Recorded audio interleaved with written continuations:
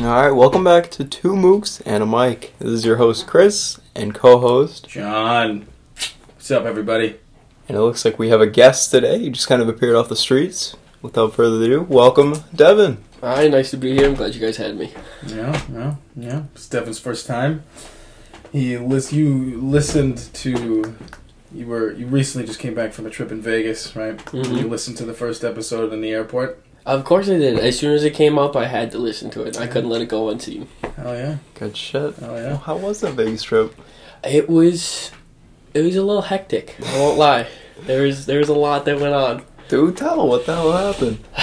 So, obviously it's Vegas, and anything you can think of is pretty much legal down there. They have, cannabis stores every corner. They got something every 500 feet, whether it be an open bar, a daiquiri station, whatever. So the entire time you're on the strip, you're just surrounded by these people who are drinking and smoking constantly. So everyone's doing dumb shit. Of course. And the whole time I was there, I won't lie to you, I saw one police officer, and that was when I went to an NHL game and they were directing traffic. That was the only time I saw police the entire time I was in Vegas. They just give up at that point. Mm. So many people doing so much shit, they're just like, what's the point? They have a community center that you're supposed to go to, when you need help from a police officer. It's on the strip. It closes at 8 p.m. I was like, are you serious? I was like, I feel like that's when we would meet somebody. So after 8, it's just a free-for-all? Pretty much. Literally after 8 o'clock, they start handing out, all of the shit that you're not supposed to see. There's, people walking around selling joints out of their hands. There's people that are, giving out business cards for things that you really shouldn't be giving out business cards for. Mm. There's all sorts of stuff. So what, you get up to any shenanigans when you were down in Vegas there? I mean, I know what happens in Vegas stays in Vegas, but it's a podcast. Let's hear some of it. Come on. So you got to have at least one really good story that you're ready to share. One real good one. So I think my favorite story from Vegas, well, I have two of them that I really like, but I'll tell you one. I went to, when I was down there, they had so Vegas's NHL team is the Knights, and they were playing the Bruins, and I've been a Bruins fan my whole life, so obviously I had to go, right? And we get there, and I get in the stadium, and it's, I shit you not, literally 90-80% all Bruins fans. There was no Knights fans in there at all. This is their home turf. Everyone was pissed. Oh my god. So we go to leave, right? And the game's over. We won 4-2. We won 5-2. Our players got one of them got a hat trick, and then we went to go leave, and if anyone has ever been to a Bruins game, after they win they make some stupid noises, some stupid chants. One of them is this where everyone just goes woo, and they keep going over and over and over. And as I was leaving, we went out the side entrance. Walking past all these people, there was 4 fights that broke out. 4 fights. And they had all the police that were directing traffic pulled off of the street to break up these fights and start bringing people away. And then me and my uncle just start leaving. We're walking away, and this Knights fan walks past us, and he says something to my uncle. My uncle just keeps walking, trying to ignore. This guy's just following us. All of a sudden, a random Bruins fan just grabs the guy by the shirt and fucking tosses him. And we just go and leave. And we're like, nope, we're not taking any part of this. This isn't happening. We're just going. Oh my god. That's funny. Little to say, they were a little pissed they lost on their home turf. Yeah, clearly. I mean, as they should be, but go Boston. I mean, that's just what happens, I guess. Yeah, I guess so. Damn. Well, Devin, you are new to the podcast. At this point, we have only posted one of them, the very first episode, and we have recorded one other. Right? Yeah. We can say 1.5. Yeah. We were on a little trial. There was a scrap that we, kind of forgot about. We may release it down the road, but... the Two Mooks and One Mic, the blooper section. By the time this episode airs, we'll have probably put out, I believe, 2 others. Yeah. Maybe this might be about 3. 4th or 5th. Yeah. Or maybe 3rd. Who knows? Whatever. So, in a nutshell, you are new to the podcast, and you are new to some, if not most, of these listeners. So why don't you tell us about yourself, Devin? What is there to know about Devin?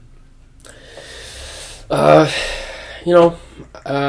we wanted to talk about it, I mean, just some basic stuff about me. Sure, yeah. Alright, well, obviously you can't see me. I'm 19 years old. I'm in school for electrical technologies. It's basically just a fancy word for an electrician. I work at Parkland Medical Center. I work down there with psychiatric patients. Help them find placement, things like that. I'm pretty busy mostly with school and work, but other than that, I really like, basic stuff like music, movies. Those are my true hobbies. Hanging out with friends. Hanging out with friends anytime I get available. Hell yeah. This is the best spot to do it, Absolutely. I wouldn't change anything. Hell yeah. So you work down at Parkland Medical Center, which is a hospital? Yeah, so... What you call it? What do you call it exactly? What is the name? What is it like? Because when I go to work, I see they got this board with a bunch of information posted, and they have a list of kind of urgent care centers and hospitals and ERs and things that we can go to if we need medical attention. And Parkland is listed there. It's just listed as Parkland Medical Center. So what is it, I guess, classified as? So it's kind of hard. I forget exactly what we're classified as, but basically we're a hospital that deals in a lot of different things.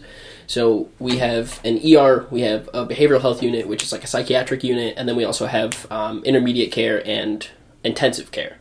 So basically what our hospital does is we have people that come in for either psychiatric or medical issues, and then after that they can get diverged into different places. Okay. We also have an OR there, so if we have to do surgeries or anything like that, we have that to be taken care of. What is an OR? So an operating room? Yeah, it's an operating room. It's like a whole unit that they have there. They have 3 operating rooms, 3 surgeons. They have all sorts of stuff. If you were to go there for our ER, pretty much any issue that you would have other than labor and delivery, we'd be able to help you. Sweet. So you don't do births and things like that? We used to, but because the number of people coming in that were actually giving birth was so low, they got rid of our unit and they just turned it into a med-surg unit, which is kind of like intermediate care or healing from a surgery care. Okay, interesting. Very good, very good. What do you like most about your job? What I like most is... So it's actually funny. The thing I like most about my job is also the thing I least like about my job is the psych patients and actually being able to help them and get them through a tough spot in their life, whether that be somebody that's older than me, somebody that's younger than me. Surprisingly, I deal with a lot of kids, and usually when they come in, they have me go in the rooms just because I'm closer to them in age, so it's easier for them to relate to me than it is some 30-year-old going in there that has no idea what they're talking about. Makes sense. So it's definitely sad hearing all those stories and trying to help these people through a difficult time, but it's also very rewarding when I'm able to do that. Yeah. Well, that's good. It's a pretty commendable job that you do there, and that's for sure. It's pretty proud of you, man. That's a pretty awesome job. Yeah, I try my best. Got to do what you got to do to pay the bills. So how many hours a week do you work? So it really depends. Sometimes they need me to do sometimes they need me to do more. Sometimes they need me to do less. But usually it's around 35, 40. Okay. Got a full load. How do you fit in school and shit like that? I don't sleep. Yeah, no, me too. And I nearly don't have enough load as you, so I commend you for that. Good job, buddy. It is definitely not easy, and I need a lot of help doing it. So. Yeah. One thing I can say, though, is so I go to MCC, and they definitely help a lot with my work schedule. A lot of my teachers down there are very flexible. Yeah. So even if things are a day late or something like that, usually I'll be hey, I had to work till midnight last night. I'm really sorry. I tried to post it, but I couldn't. And they're oh, that's fine as long as it's not more than a day late. They usually accept it. Yeah. I feel like MCC at all places is very good with kind of being flexible with the working students too. More a local school is good because they kind of understand. Yeah, plus going to, because MCC is a community college, it helps because they, everything's a lot cheaper. Yeah. So I can get all of my courses out of the way for a lot less money than to say I was going to go to a trade school. That's for sure. That is for fucking sure. So you work a lot of hours. Yeah. In a nutshell. And I know you're saving up a lot of money because you want to get a new car, and you want to move out. So you've mentioned earlier that you were, before we started recording, we were chatting. I know you said you were looking at specifically one car that was kind of cool. I like it a lot, and I know it's kind of a reach for a car, because it'd be a lot to keep up. But Why don't you share a little bit about the car that you've been thinking about? Yeah, so I was looking around and I was looking at a lot of different cars, I'll be honest. But one of them that really stood out to me, mostly because I thought it would be wicked fun, is a 2010 BMW. It had a complete interior makeover. It had a sound system put in. It had a subwoofer put in. It has, everything that you could wish for when you want to listen to music. Mm-hmm. And the price just was unbeatable. And everybody knows the best part about a car is being able to blast the music in there. Absolutely. Driving alone or with friends. I don't care how fast I go. I don't care how I drive. I don't care what happens. If I can listen to music, that's all I need. Exactly. And it's a fucking Beamer, dude. It is. You pull up in a Beamer anywhere, everyone's going to give you a little bit more respect because of it, It's going to be fucking sick. I know. I mean... Plus, it only had 50,000 miles on it. The guy just came from, I forget where he said. It was, California or something like that. Ooh. One of those areas down there. It was a joyride car. It sat in his garage the entire time. He took it out when he wanted to have fun. And now he's just looking to get rid of it, looking to make some fast cash. And I was like, that sounds like a pretty good deal to me. Yeah. Yeah, the undercarriage must be looking pretty good. The underside, because he posted no a bunch, salt, no snow, any of that shit. He posted all sorts of photos. There's little to no rust, and that's something you don't see down here. Not around here. Not where we live, man. Nope. Not at all. I was looking at cars a while ago, and just around here, it's terrible. It's just they look like Swiss cheese. They have all holes and shit under them. If they're under 10 years old, it's a no-go. Mm-hmm. A lot of things to do with that too is so many people skip the undercarriage wash when you go through a car wash because people are like, oh, that's a waste of money. Yeah. It's a waste of money if you're in California, but here where there's so much salt, it's necessary or else you're gonna rust the shit out of your car. Amen. So you spend a lot of your time working because you're saving up money for that, for moving out, all those sorts of things. I know for our listeners, Devin and myself have been friends for quite a long time now, brothers, if you will. We're looking to move out together and get a place. We've been looking around some areas in New Hampshire here, trying to find something cheap but livable, something that would be rather nice, a cool place to bring people back to. So you're spending a lot of time working, as I am as well.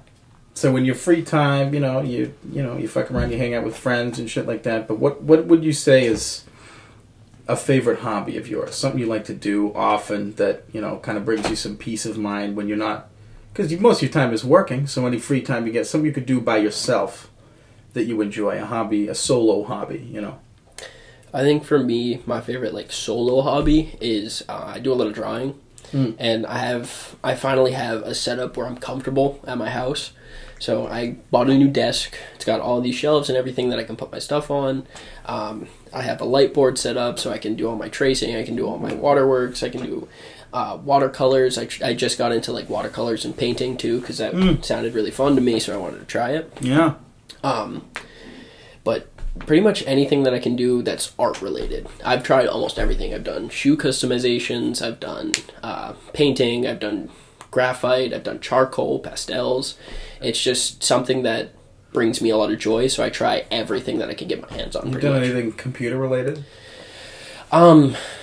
Not in recent years, but when I was younger and I went to the Boys and Girls Club, I did a lot with Photoshop and I did a lot with GarageBand. So I made complete albums. I would make movie posters with soundtracks. They used to have a competition. Yeah, when people think about art, they don't. A lot of people think about paintings and shit like that. They don't think that because music is art, man. Mm-hmm. Music, film, all that shit is art. That's for sure. Art to me is any form of creative expression. Mm. So it doesn't have to be I draw, I'm an artist, or I paint, I'm an artist. If you're a musician, you're an artist. If you dance, you're an artist. If you truly believe that you like to work on cars and do things to perfection and to show yourself and show your work, I feel like that's still an art form.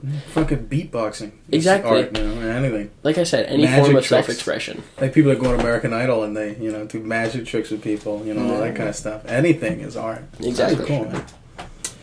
So again, most of our listeners don't know you, so we're going to run through some basic questions here, because this is our first, with our podcast, we like interview. To do, we're going to be, our plan is to do some, chat and shit episodes, and then some where we do a deep dive into one of our guests and kind of explore what makes them them. So in this episode, obviously, it's what makes Devin Devin. So we're going to go through some of the more basic things, as I said. So to start us off, what would you say is your favorite Not one of your favorites, but your favorite movie. Oh, you know this already. Pulp Fiction. Why? Hands down. It's a classic. So, overall, I love Quentin Tarantino movies in general. I like the way that it flows. I like the jumping back and forth. I like how it all starts to come together at the end. Yeah. And Pulp Fiction for me was like the yeah was the perfect combination of that Quentin Tarantino vibe as well as like a comedy with action. Yeah. Like 1 minute you see some guy's getting his head blown off in the back seat, and the next they're doing a stupid dance. And the thing with him too is his movies are like a painting. Like every little aspect of that movie is what makes it the choice of music, like not the actual original score for the movie, but the choice of music itself. Yeah. Like, he brings back all of these old songs that people loved, and now they're getting reintroduced. Like his most recent one, Once Upon a Time in Hollywood, amazing movie, incredible. You've seen what Quentin Tarantino movies have you seen, Chris? Pulp Fiction and Kill Bill, pretty much. That's it. Did you see both of those, or just the first one? The first one. Oh man, I got a massive movie collection in this room. And there's a box down there that's all of Quentin Tarantino's films. Really? From Death Proof to Once Upon a Time in Hollywood. Death Proof is such a good movie. Death Proof. For you, Chris, I think that the next Quentin Tarantino movie you should watch is Kill Bill 2, Volume 2. But after that, highly underrated Tarantino movie is Death Proof. It's about a serial killer who kills women in his car. He's a stunt driver.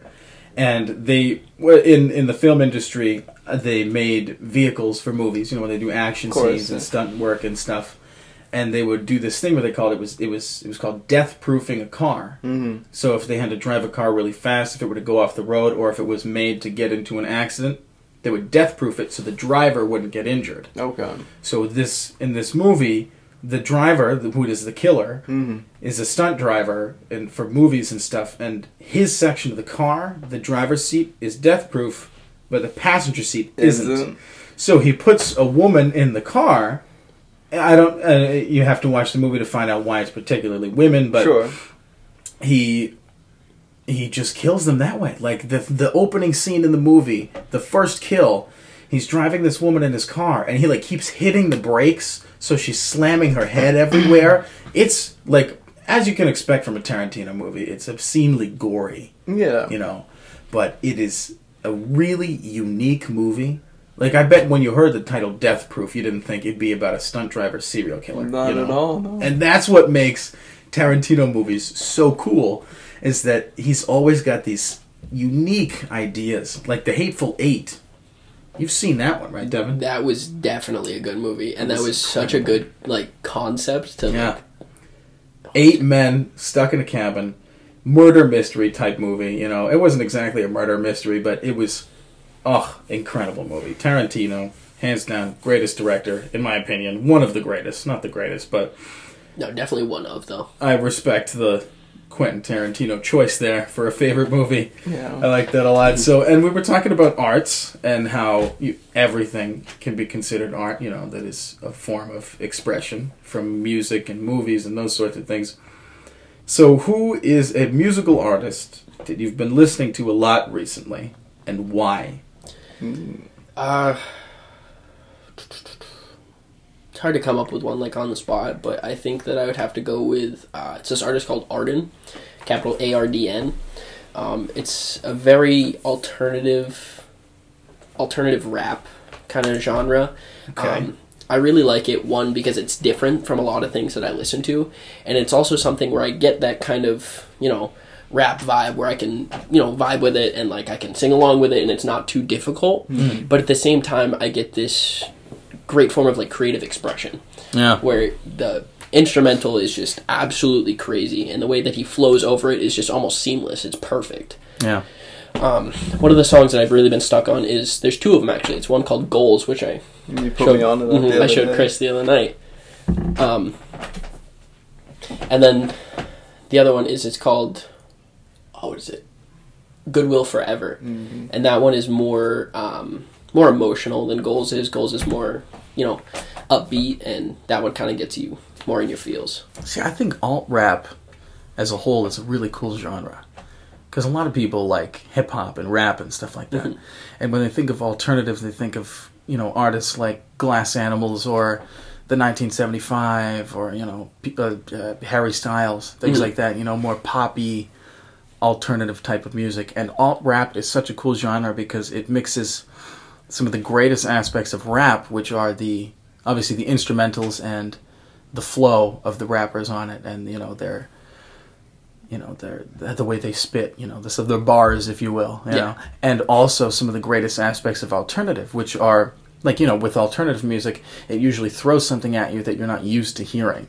At least for someone who predominantly listens to a different genre of music, like rap or something like that, listening to alternative is just basically, in essence, it's an alternative type of music to listen to, and it's pretty cool. Alt-rap is a really cool genre. I also really enjoy alternative rap, or alt-rap, whatever you want to call it, because it kind of opens the gateway for a lot of people, because a lot of people are very much like set in their ways, where it's like, I listen to rap, I don't listen to anything else. But if I can kind of build you that bridge, you know what I mean? Listen to rap. Start getting you into alternative rap, and then I can start getting you into like alternative music, and then after that you can branch out and keep going further. Because one of the saddest things for me is people that are so stuck in their ways. I wish everybody could just listen to all genres, because in every genre you'll find somebody you like. I can guarantee you that. Every genre of music, there's at least one artist that you will like.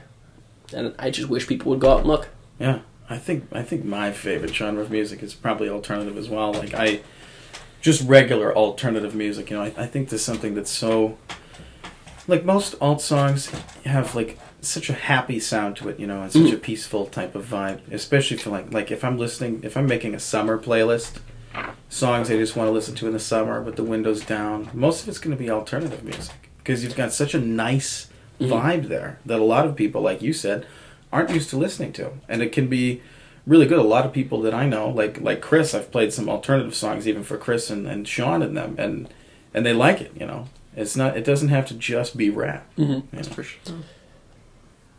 Yeah. Well, let's segue into the next one. This one's gonna be my take, and I was gonna say, what's your favorite video game, my friend? My favorite video game. I feel like personally that shows a lot about a person, about what their favorite video game is. So as of right now, I gotta say my favorite video game, I'm gonna get a little nerdy here for a second. Sure. Is Devil May Cry 5. Ooh. Devil May Cry 5 is a slasher game. It's all about combos. It's all about making sure that you get everything timed perfectly. It's one of those games that I've played 7 times. I've beat it 7 times. Jeez, some crow. Yeah. How many hours of gameplay do you think you've put into this video game? At the moment, probably close to like 100 hours. These games take so much longer than sitting down and watching a movie. You watch a movie, it's 2 hours long. Play a game, you got to make it to complete the game 100% completion. It's like 10 hours. Oh yeah, it's ridiculous. And that's like a short game. That's exactly. That's like the Arkham games, which are my personal favorite games. Of course, those are amazing games too. Like the Arkham games are great.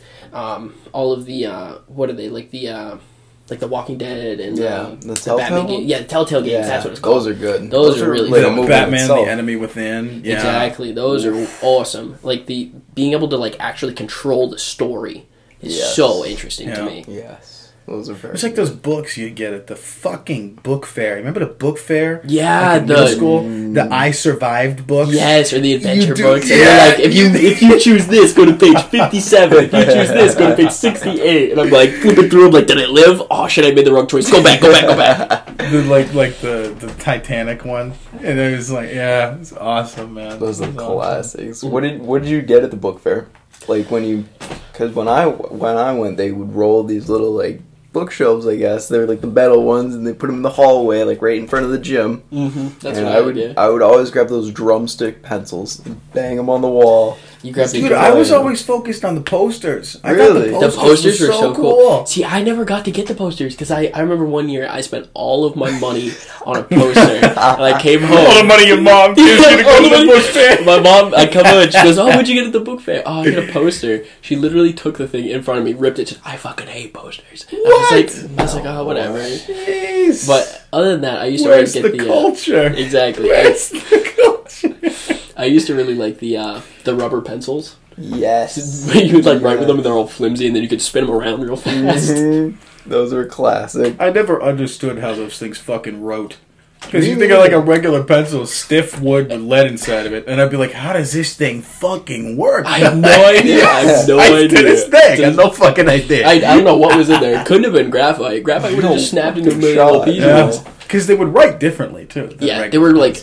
It was almost like you were writing with a crayon. Yeah, like a pastel type. Yeah. Jeez, the fucking book fair, man. Definitely at work, writing with different pieces of writing utensils. I've been very picky about it. Oh, yeah. Oh, yeah. After I got to middle school, I was very picky about what I had. Yeah. Chris and I work at the bank, so we got to fill out a lot of papers a lot of the time. And I'm telling you, when you use a shitty pen, it's like, this ain't fun. Using a good pen. Like the work pens, mid as fuck. They got a nice. The new pens are pretty cool. I like the whole recycled aspect of it. I kind of fuck with that. I can give a fuck. Honestly, I think it's just a gimmick. Neat. I think it's a gimmick. Neat. I am all about like the car that I really would like to get for my first car that I purchase on my own is a Tesla. Because I think they're so sleek, they're so clean. Any model, to be honest, as long as it doesn't run on gas. I know that sounds really corny to you guys, but I love the idea of being able to charge my car like I charge my phone and not emit all these nasty-ass fucking gases into the air, I don't know. Fair. That's just my opinion, though. That's fair. I like a Tesla. They're not too It'd be pretty cool. Imagine I'm like, guys, I got a new car, and I whip a fucking Tesla up here, like to the upper lot when we hang out. That would be crazy. You guys would be like, that's pretty cool, man. I feel like our next multi-million-dollar idea. I'm sorry. With the gas prices that are going right now, I'd have no problem. I'd be like, plug my car in with no regrets. Y'all niggas would be like, man, I gotta pay $4.20 for gas. I'd be like, bruh, I just go charge my car at my house, dude. Facts. That's another reason to want a fucking Tesla. Yeah, to avoid gas prices. See, to be honest, I don't know how they charge for charging up your car, though. I don't know how they price that.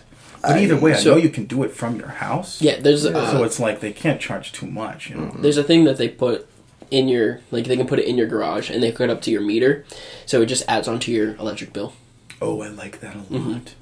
Damn. Yeah, except the electric bill will fucking be high as fuck. I know, but you think about all the gas payments you'd be missing out on monthly. Like things you don't think about is no more oil changes, no more radiator changes, no more transmission fluid. They have regenerative braking. They have all sorts of stuff. We bring a car guy on. Now we're getting more ideas here. Fuck, I guess so. Now I thought of an idea. Because some of them are like, what, $38,000, which ain't that much when you think about a new car, Plus, if you get a base model, they can go real cheap. Plus, you can get a tax deduction.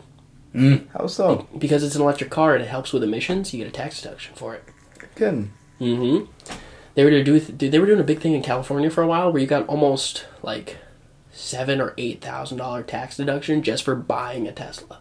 That's ridiculous. Mm-hmm. That's crazy. I guess that's my next car. Fuck.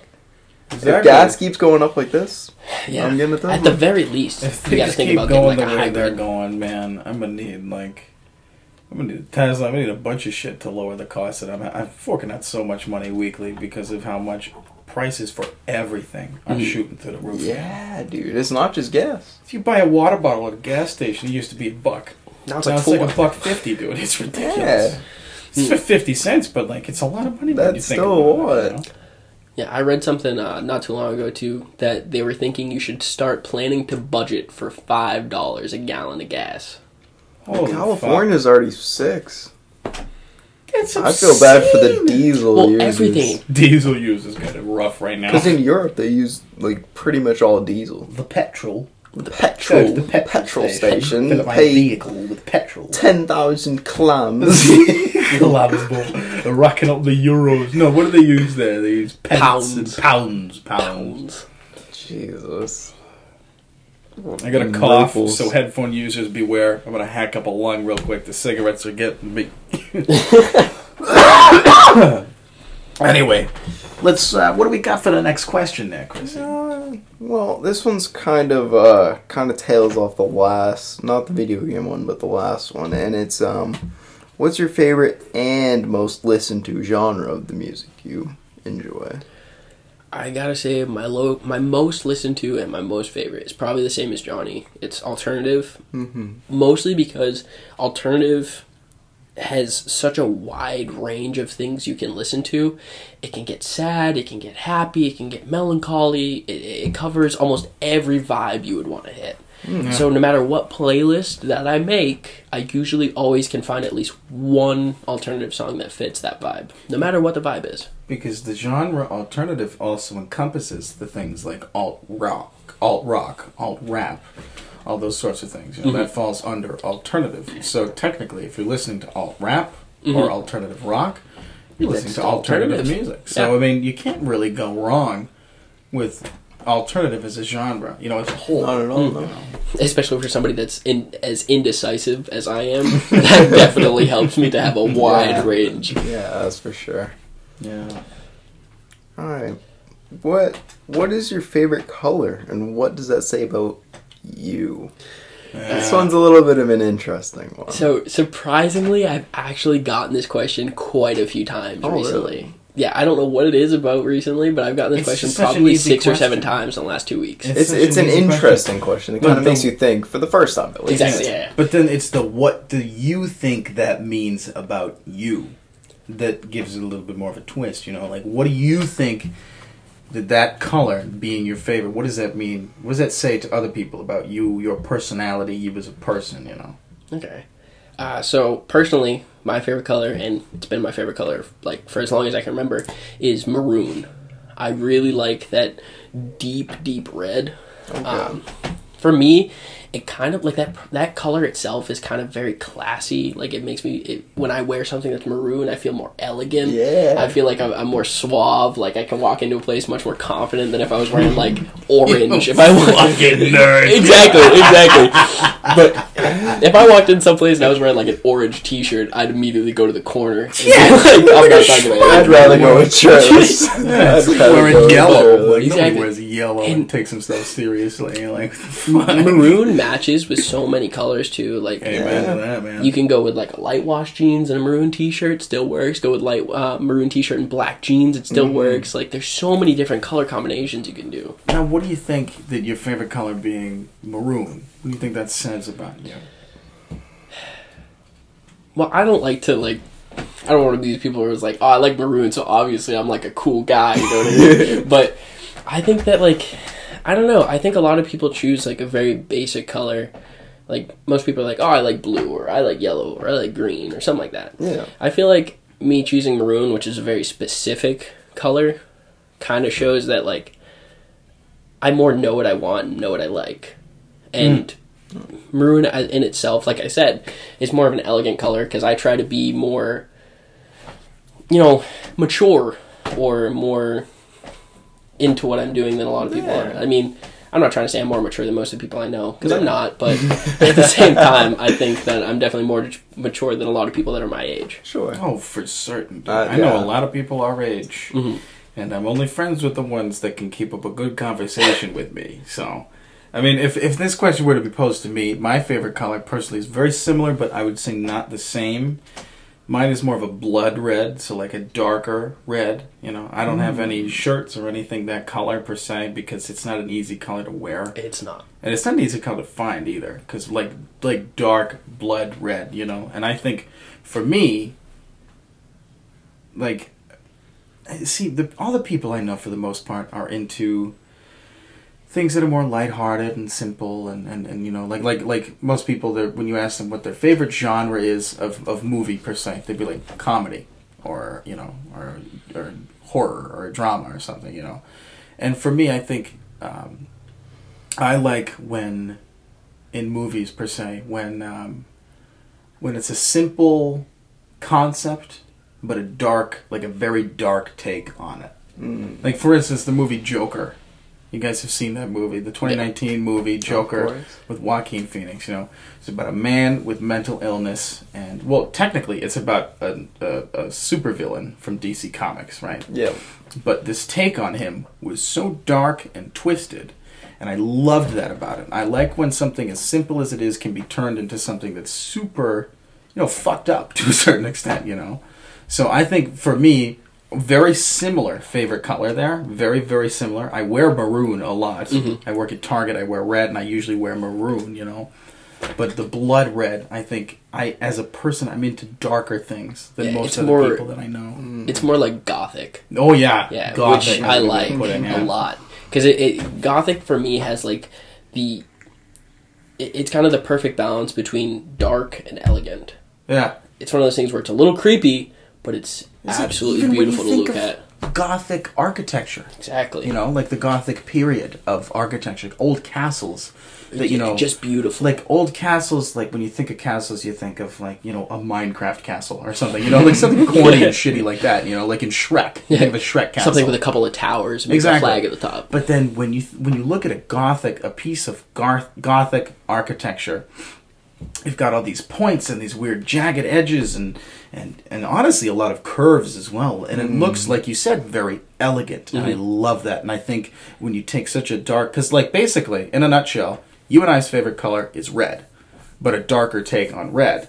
And I think that Gothic aspect says a lot about us as people, that we are more intricate. You know, we care a lot about, you know, mainstream things, but also what those things really mean, I guess, if that makes any sense, you know. It's always about the little things. The little things make up everything. Yeah, the subtle details. The intricate details, yeah, the things that most people may not pick up on. Yeah. So, Chris, jumping off that, what would you say that your favorite... I like this question, to be honest. It is a good question. What would you say that your favorite color is? And what does it say? What do you think that it says about you? Well, shit. Then I'll tell you what I think it says about you. I'm not that deep. Now you know how I felt. I'm not that deep, so I'm just going to say... escape it. I was like, I like maroon. What do you like? I like a darker purple because it's more... I don't know why. I think it looks nice, and it's very... Reminds me like a... What's the purple flower? Isn't it a lilac, right? Lilac, yes. Lilac, yeah, because, like, it's rare in nature, but when it's rare, like, when you see it in nature, it's very, special, I guess, because you don't see lilacs just, like, walking out in the middle of the forest, and you just kind of walk around, and then you're like, oh, shit, a lilac, like, that's so sick. What do you think that means about you as a person? That is an excellent question. Yeah. It's a hard question when you think about it. That is a hard question. I think I like to see the light in things. I like to be optimistic, or at least I try to be, but, yeah, to seek optimism. Purple's a bit more of a joyful color than blood red, I'd say. Yeah, not as gothic. Did you know that purple in most old literature and art is paintings royalty. Is considered royalty because of its rarity in nature. So it's funny that you mentioned that. It's considered a color that represents royalty for that reason. I think that I could say a lot about you as well. That's very interesting. I like that answer. I like that answer a lot, Chrissy. Cool. I'm glad to hear it. Glad I didn't just say, like, blue or some shit. Yeah, imagine after you and I said, like, dark red, he was like, blue. Yeah, no, I like yellow. I really like yellow. Oh, sunflowers. You said yellow and it slapped you in the face. Yeah, I wish, if I said yellow, you should have booted me. For real. Like, well, Devin, you looking for a co-host position? I guess the podcast's over, guys. It's no longer two mooks and a mic. Alright, and with that out of the way, that we all went deep dive into our colors, Devin, I'm going to ask you, what was your favorite subject in school? But before you answer, I'm going to ask you one more before that. So you know how you would have different folders for each of the subjects in school? And how there are different colors? Mm-hmm. What color is history, English, math, and science to you? So, for me, science is green. Yes! Always been green. Good job. A round of applause for the man actually following suit there. I feel like everybody chose green for science, man. It's a great color. You had to. The next color is going to be interesting. For me, social studies, so either social studies or math was always yellow. Good. On social studies. Social studies was yellow. History, that's for sure. So, yeah. Well, history and social studies are kind of hand in hand. Yeah. Very much, yeah. And then math was usually either red or blue. Just because that's what I had left over. Math was always blue for me for some reason. Me too. And English was always red. Yo. Mm-hmm. And what would you say for English?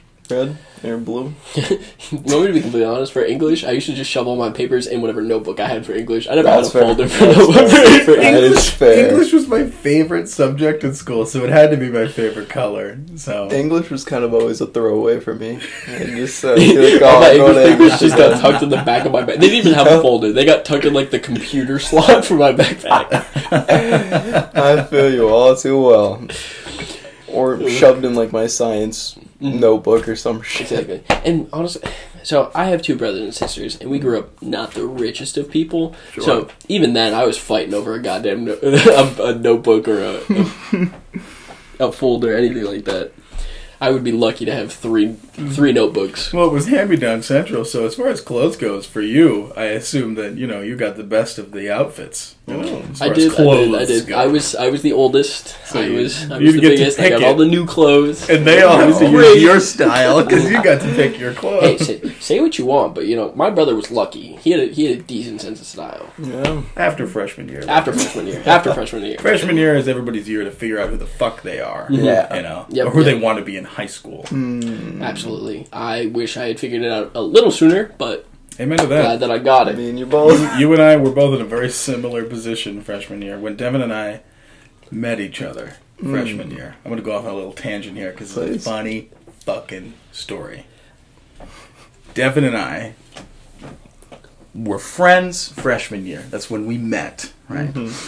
And we met in, I believe, what class was it? Was it, it was either seminar or science. So we had seminar first, then we had lunch together, and then I think either a period or 2 periods after that. I think the second half of freshman year we had lunch together. Inform me on seminar. Because I remember one part of seminar was just basically like a group study. No, because we had seminar together, but I didn't sit with you at the beginning of lunch because I sat at a different table. That's right. I sat across from you, but I didn't sit at the same table. That's why I thought it was the second half. Exactly.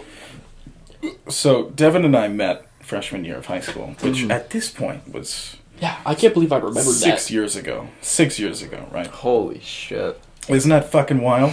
That is kind of wild. So we met 6 years ago, freshman year, and we, as soon as we started to get to talking, we, instantly became friends. And funny enough, only, 3 years after that or something, we realized that we lived, or 2 years, we lived, right next to each other. Literally, it took us 2 years to find out that we lived a 1-minute drive from each other. Yeah.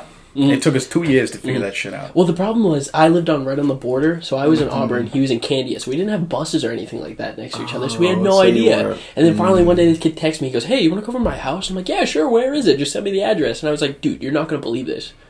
I'm 5-minute walk away from And then this motherfucker would bike to my house.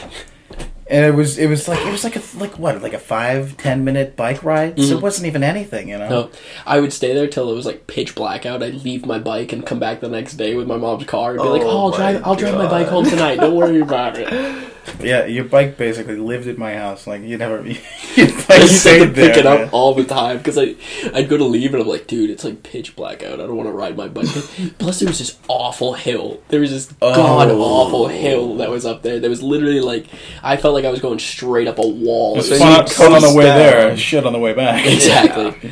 I still remember that one time I longboarded to your house and I got there and you were like, "What the fuck happened?" Because I ate shit halfway through. And, my whole side was just cut up.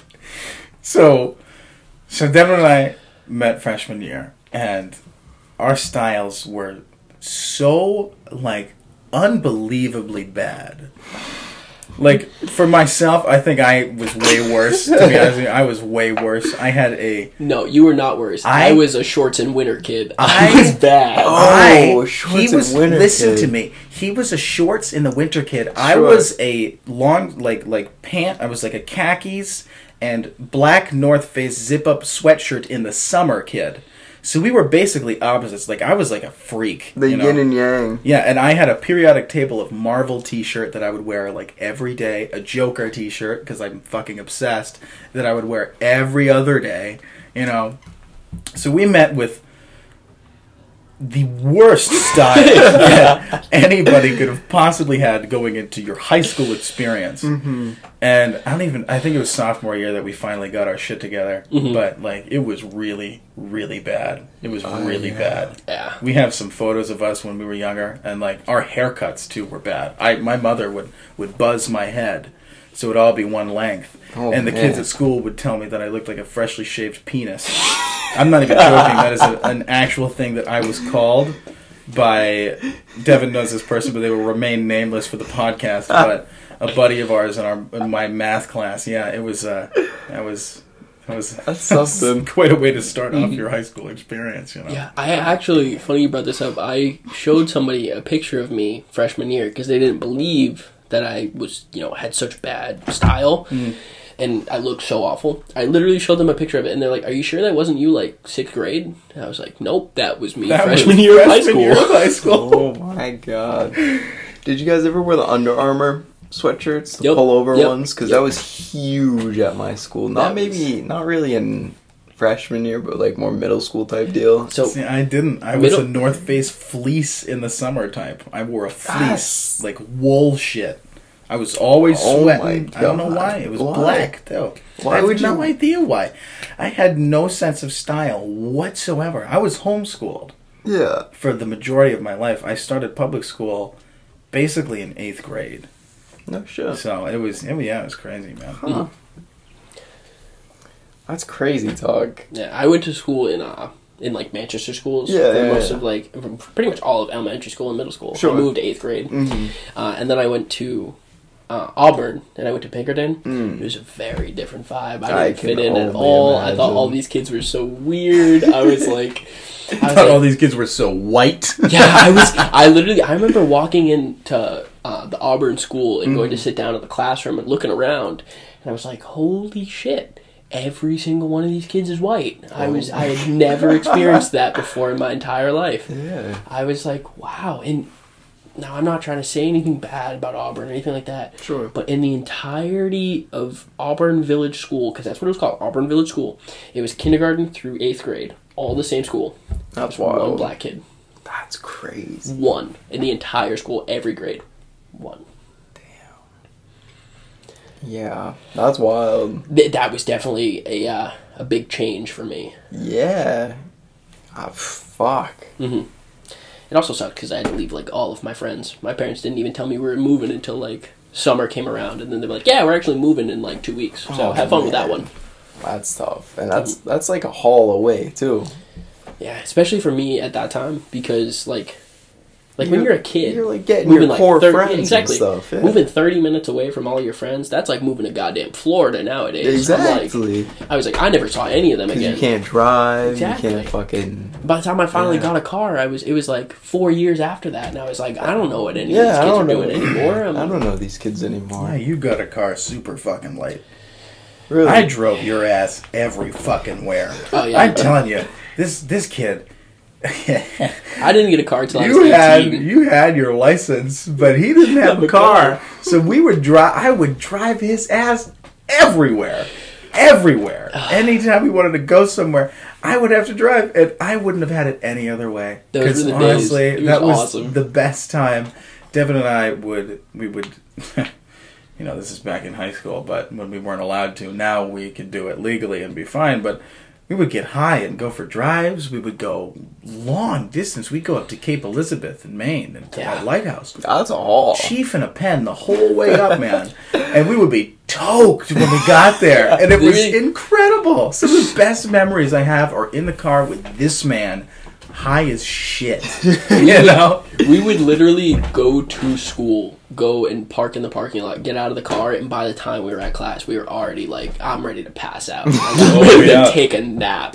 Oh, yeah. Oh, fuck. Not to mention, hitting it in the bathroom. Give me a break. I'd go to the bathroom for like 5 minutes, just fucking wasting time away. That was the point in our lives where it was like, oh yeah, cart, that lasted me like 2 days. Exactly. Like 2-3 days. A cart that should last you a month would last us 2 or 3 days. That's crazy. And we'd buy 6 at a time, dude. And we'd end up swapping, like halfway through a cart, like 2 days after we got them, just to switch flavors, And my god! With the cars that we get, the flavor, you couldn't really tell the difference that much. But there was one cart that we coveted like it was the word of God. It was called Jack Harrer. It was a live cart, which means it was more THC than it was CBD. Yeah, the lives are always crazy. It tasted like a joint. It was the most to date, it was one of the most incredible experiences I've ever had getting intoxicated in my fucking life. And they don't make them anymore. We can't buy them anywhere. And it's absolutely a damn shame, because now, the point we could legally buy them, they stopped making them. Exactly. Of course. You know how much I would spend on a Jack Harrow cart right now? You could tell me it was $45. I'd still buy it. Yeah. Just for that, like, that second of nostalgia that I get for hitting it for the first time, I would pay anything. You guys we send would any, always like, wacky carts, like fucked carts. Those were the red tips. Tell me a booth cart experience. The Super Mario tips. Those were the Super Mario. You could get these carts that had plastic tips. There were some that had metal tips. Some were clear tips. Some were wood tips, and some were red tips. And the red tips were the... the red tips were... See, I don't remember those ones as much. The ones that got me for this, like, the bottom of the barrel cart, like, I was struggling and I needed something, was UFO carts or king carts. Oh, no! UFO carts were disgusting. Down tremendous. That was like, that was like, I got $10 in my pocket. What can I get right now? Oh, man. Kids would sell those for $7. I remember I'd buy them for $7 for a cart, for a UFO cart, dude. My school was getting scammed, dude.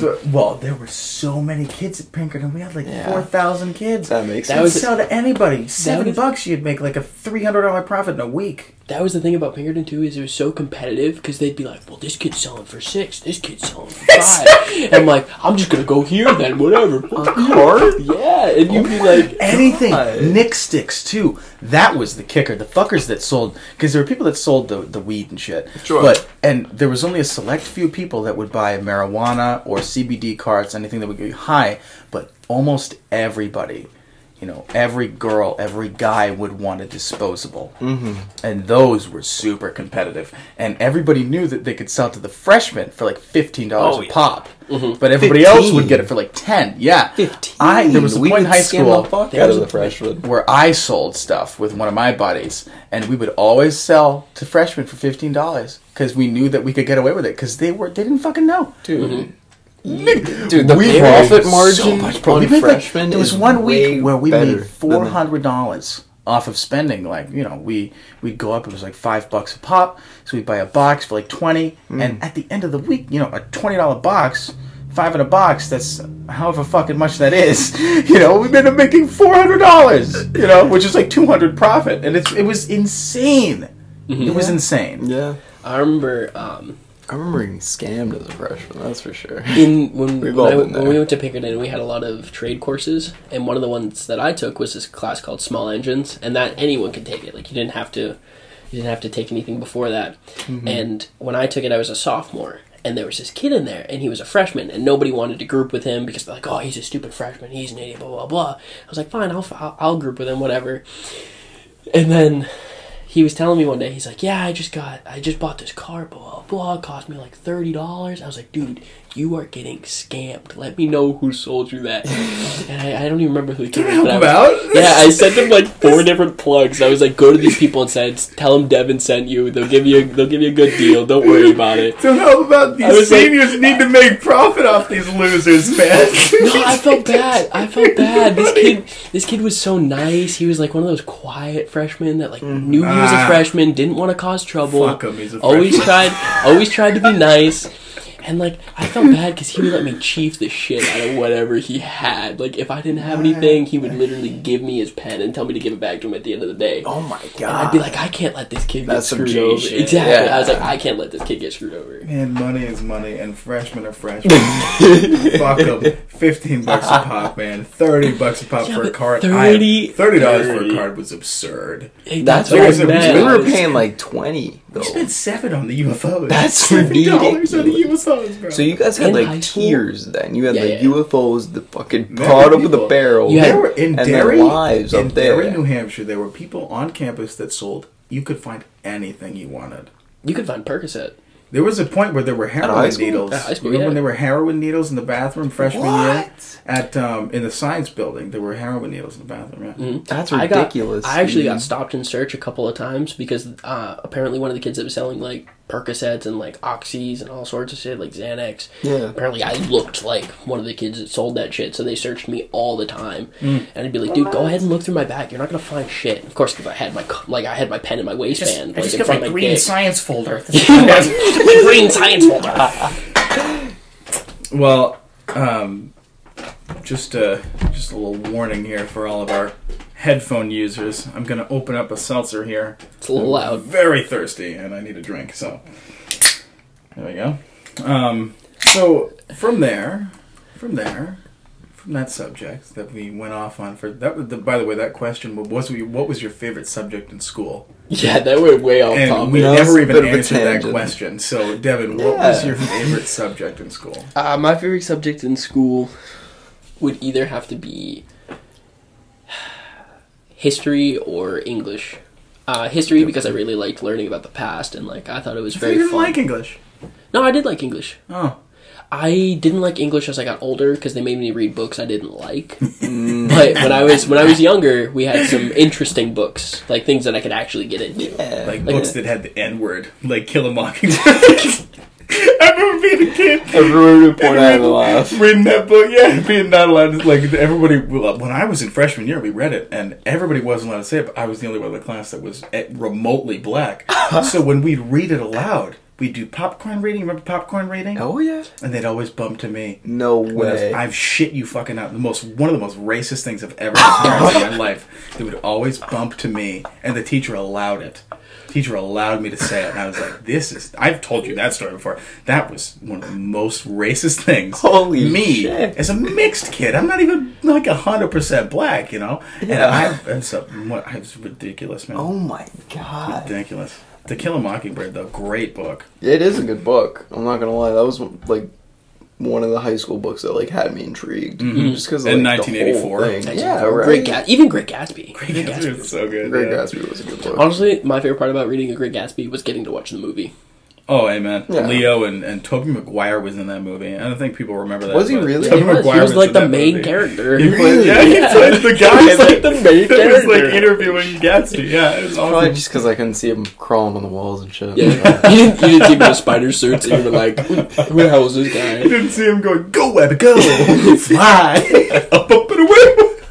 Oh my god. Speaking of that, remember like in the first Spider-Man movie when he's sitting on the building? Spoilers for Spider-Man 2002. Yeah, sorry. Yeah, that's fucking 20 years old. 20 You were the one who said we gotta do spoilers. 20 years old. We have to do spoilers for any movie we talk about in the podcast. I Right. feel like- Spoilers. Spoilers. All right, By the way, if guys, you haven't seen the first Spider-Man, like, get a life. Guys, why don't we, if it's 10 years and younger, we do a spoiler alert, and if it's 10 years and older, we don't.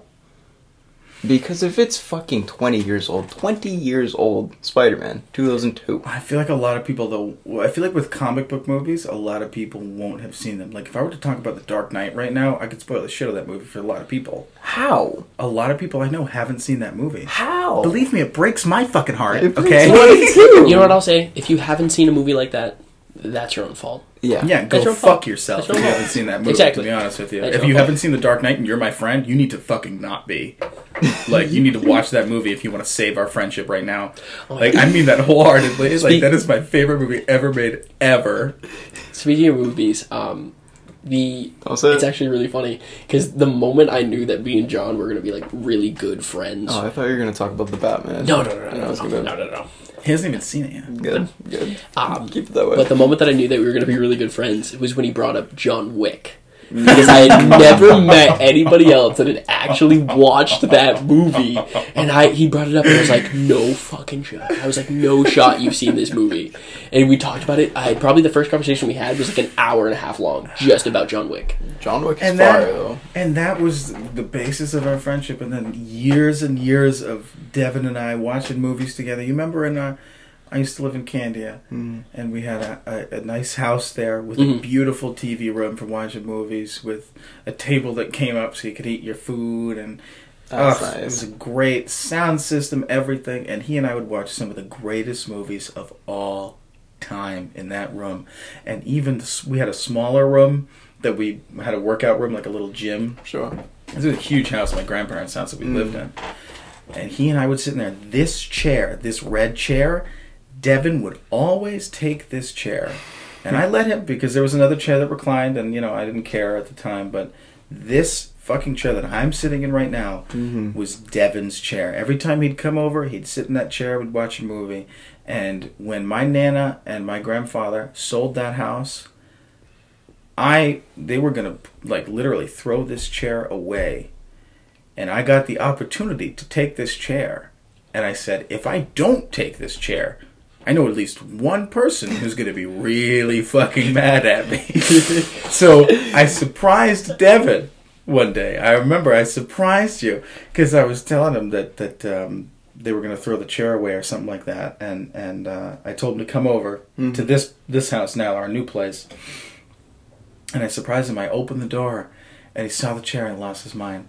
Because his chair is such a staple of our friendship and Devin's experience as being my friend, and watching all these movies together, That awesome. Chair has so many memories for me. That chair is literally, the definition of Johnny's house. When I think of going to Johnny's house, I think of sitting in that chair with a blanket wrapped around me, watching a movie. And it was, the perfect combination of, comfort, and I would sit there and I was very relaxed. No matter what we were watching, I was okay.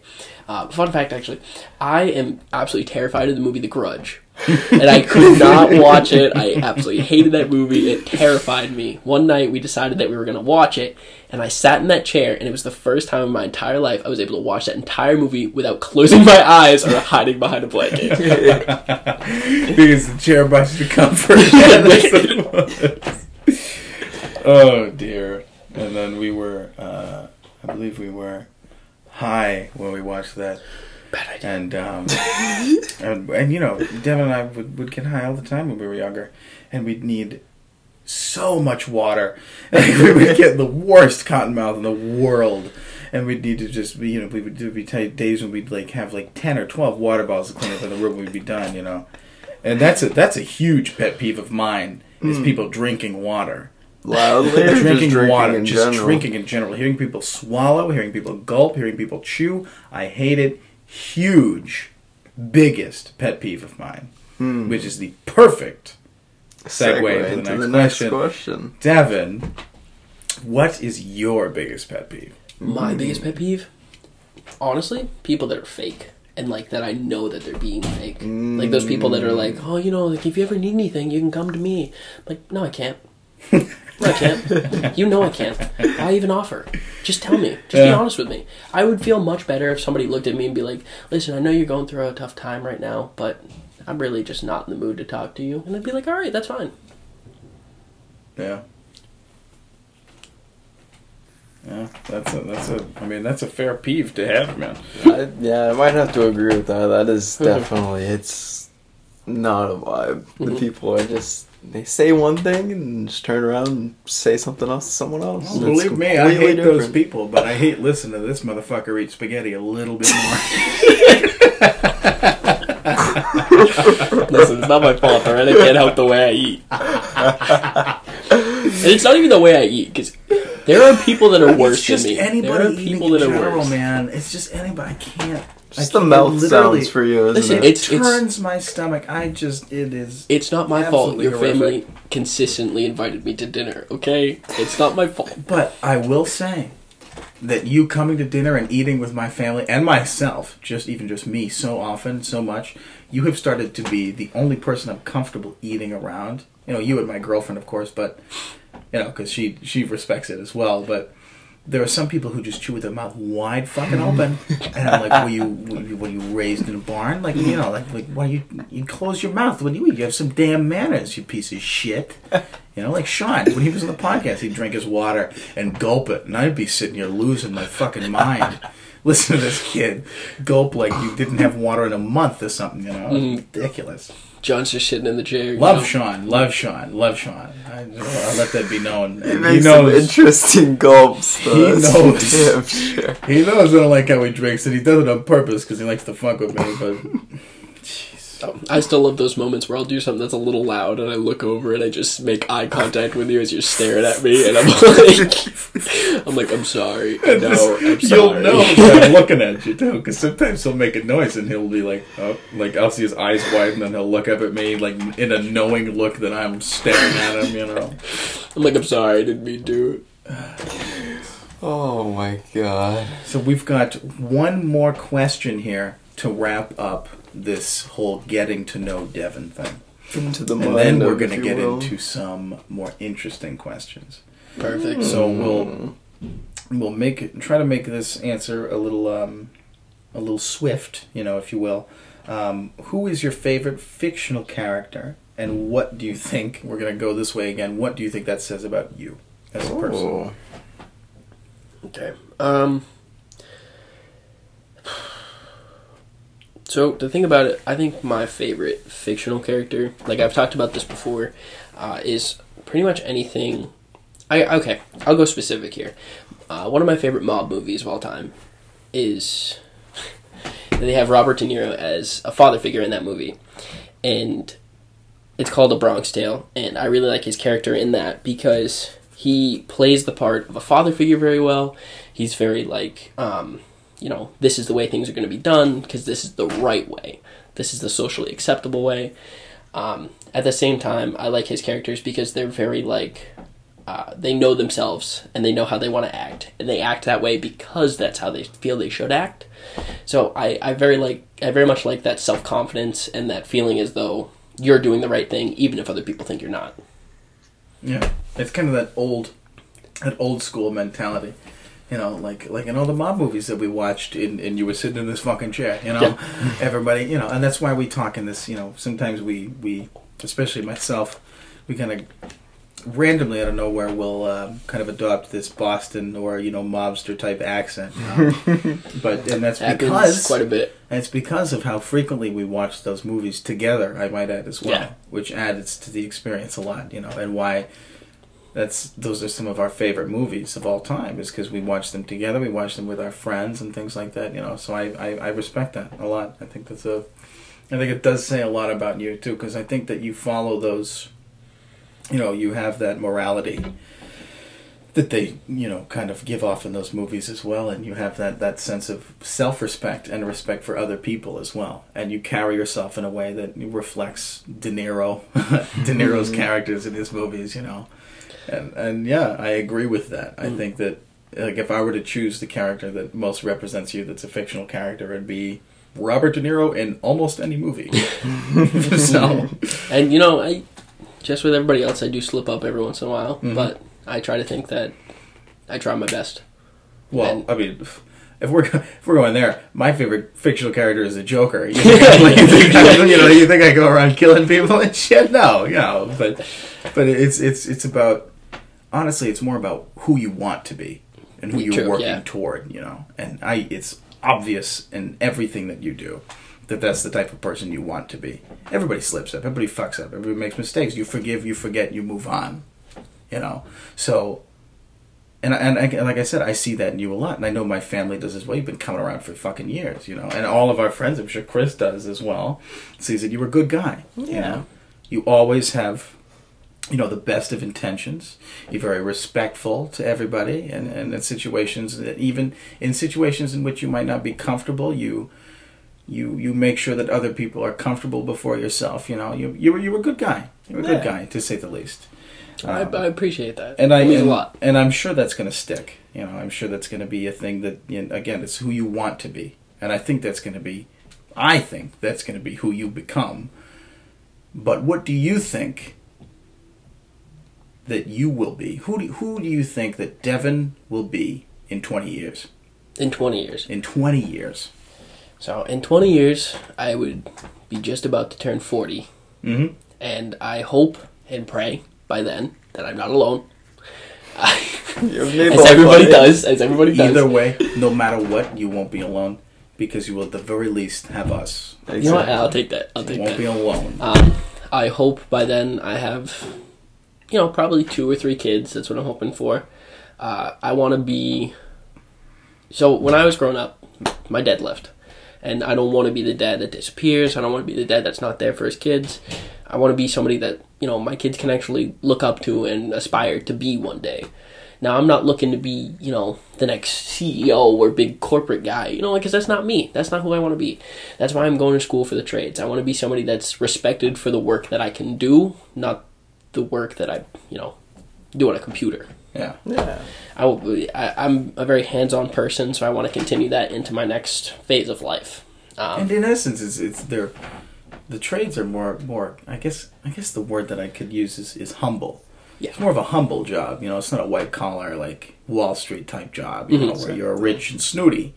It's more of a humble. It's humble work. It's respectable, honorable, like the work you do now.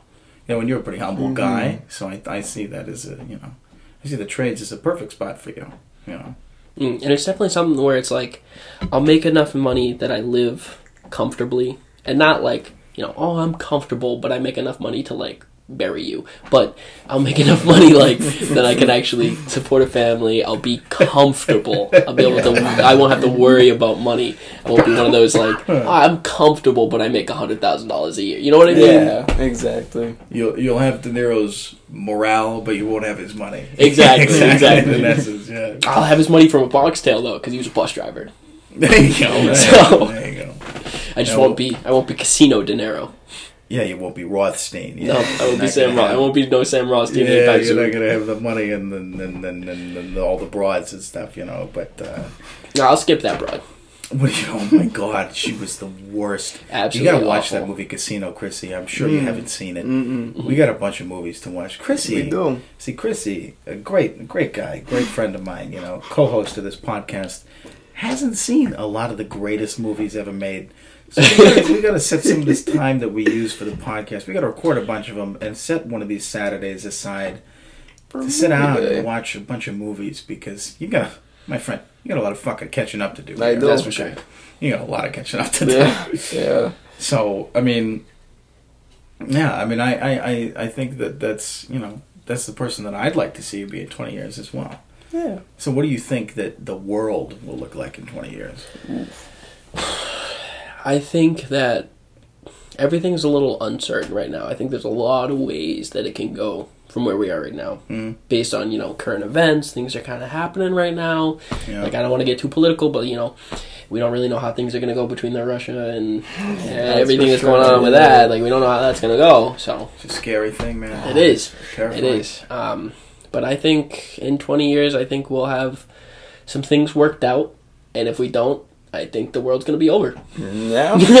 I think we got some serious issues that we need to work out, and I hope in 20 years we can find a solution to at least a few of them. I hope in 20 years we don't all have to learn Russian. Yep. I don't want to be speaking Russian in 20 years. It's a harsh language. I can't make all those noises. It's not romantic at all. It's very aggressive. It's a lot of huchs and rachs and it's icky, it kind of sounds like I'm clearing my throat a little bit. You got to build up a lot of phlegm to speak Russian. Yeah. That's why they drink so much vodka. They're gonna slur their words and cough a little bit halfway through the word, but they get it out. Oh dear. Yeah, life in 20 years, man. Life in 20 years is gonna be so much different than it is now. One Russian listener will enjoy this podcast. As of right now, we've got one listener in Russia, and no hard feelings, my friend. I mean, thank you for tuning in. Not at all, yeah. But what is going on, man? Jeez. Wild shit. Keep it over there on the East Coast, if you will, on the east side of the world. But also slow down a little bit, man, because, jeez. I mean, you guys are big enough as it is. Do you really need some more land? I mean, I know Ukraine was yours to begin with, but sheesh, man. Take it easy, bro. Damn. Sheesh. Life in 20 years is going to be a lot different. It is. But life right now, you got to live in the present, And you got to live in the present. You got to make the best of what you have. But if for some reason you could change one thing about the life that you live right now, other than giving yourself more money, because I know most people would choose to have more money. That was my first choice. Most people would choose I'd win the lottery. What would you change? I'd win the lottery. But if it wasn't to have more money, and you could change one thing about your life that you live right now, what would it be? One thing I could change about my life right now. Mm-hmm. Without trying to get too deep or too personal, there's a specific person that I've been talking to for a while, and I wish that I could kind of figure things out with that. That's the one thing I would change. That's fair. Good man. Yeah. Because That's the one thing right now that's pretty much on my mind all of the time. Yeah. That's how it is, man. That's Truly. how the fuck it is, dude. I mean, yeah, you want to figure out the thing that's bothering you the most, or not even bothering you, but the thing that's most on your mind, to have some form of, Clarity. Peace of mind. Yeah. Yes. Peace of mind. Yeah. God. It's just that, that one thing, if I could just figure it out, I'd have at least a second to catch my breath, you know what I mean? Mm-hmm. And I'd be able to, I feel like if I could figure that one thing out, I could work on the rest of it. Yeah. I'd get it all clean slate. Exactly. But that one thing, it's really keep me stuck. I feel you for sure. It's like an addiction. It's Yeah. really crazy. Yeah. That's for sure. What's going over that? What's something that you're addicted to, Devin? What's something you're addicted to that you shouldn't be addicted to? Shouldn't be addicted to. Yeah. And you can't say my answer. Oh, then you go first, so I don't use your answer. What would Cigarettes. your answer be? Cigarettes. Yeah. Something that I'm addicted to, and it's not the greatest. I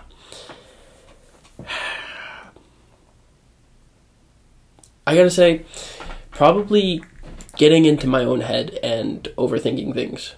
I tend to do it quite more than I want to, and it's something that, like, even though I know that it makes me feel awful, and I come up with the worst outcomes possible, I still feel like I gotta do it. If I don't do it, I feel like something's missing. If you don't do what? If you don't, you say getting in your own head type of thing, but like about what and for why? For me personally, like a lot of things that happen in my life, like whether it be even just a regular conversation I'm going to have with somebody, if I know I'm going to have a conversation, I run through it in my head. I think of every possibility, every outcome I could think of. Like, I try to get myself into this point where I already know the worst outcome, so I'm prepared for it. And I really wish I could stop doing that. But if I don't, I go into a conversation completely blank, and I feel as though it's even worse than what I thought the worst outcome could be. Yeah. Makes sense. Not knowing what's going to happen could freak you out a little bit. Yeah. And I just wish that, I could get to a point in my life where I didn't worry as much as what was going to happen, and I could more just live in the moment. Those are some of the worst feelings that you can feel are uncertainty, betrayal, and loss. Mm-hmm. Those are the three worst feelings in the world that you can feel. And uncertainty is honestly one of the worst. That's high up that there. is really high up there. Not knowing the outcome of a situation can be really, really scary. Mm-hmm. Really scary. It's terrifying. It really is, man. Yeah. It's you get all worried about it, and then you're addicted to finding a solution for that problem, and it takes over everything, and it's all you can think about.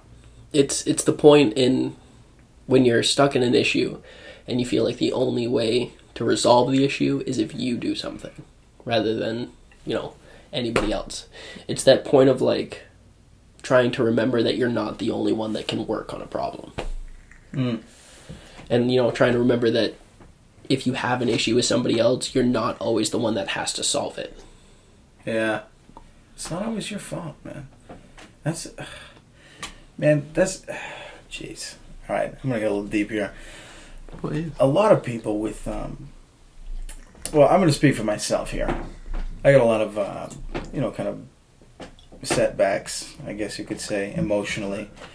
And one of the things that I feel most often is that even when something isn't my fault, I think that it is. And I make a way for it to be my fault.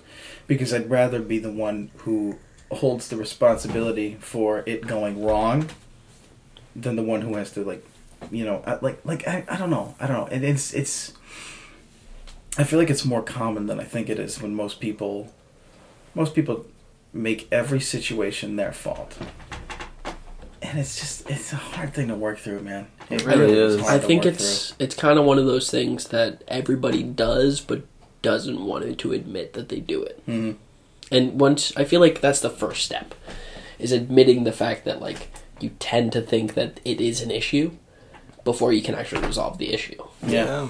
Like when something happens and you know that it isn't your fault, accepting that it isn't your fault is Exactly. the first step to solving that problem as a whole, And also, in some situations, accepting that it is your fault is a huge part. Huge. Because some people are really set in knowing that and thinking that it is their fault, and some people are set in thinking that it isn't their fault. Not at all. And that they are without blame entirely. Mm-hmm. And that is, honestly, to an extent, I feel like that's worse. I feel like that's it is way worse. Yeah. Those are the people that start to develop, become very egotistical. If it goes bad enough, they can develop a god complex. Oh, yeah. my God. Narcissistic. The amount of people that I have seen, not just at work, like, because I deal with psych patients and I deal with narcissism all the time, but just people in everyday life that legitimately have a god complex and think that nothing that goes wrong is their fault.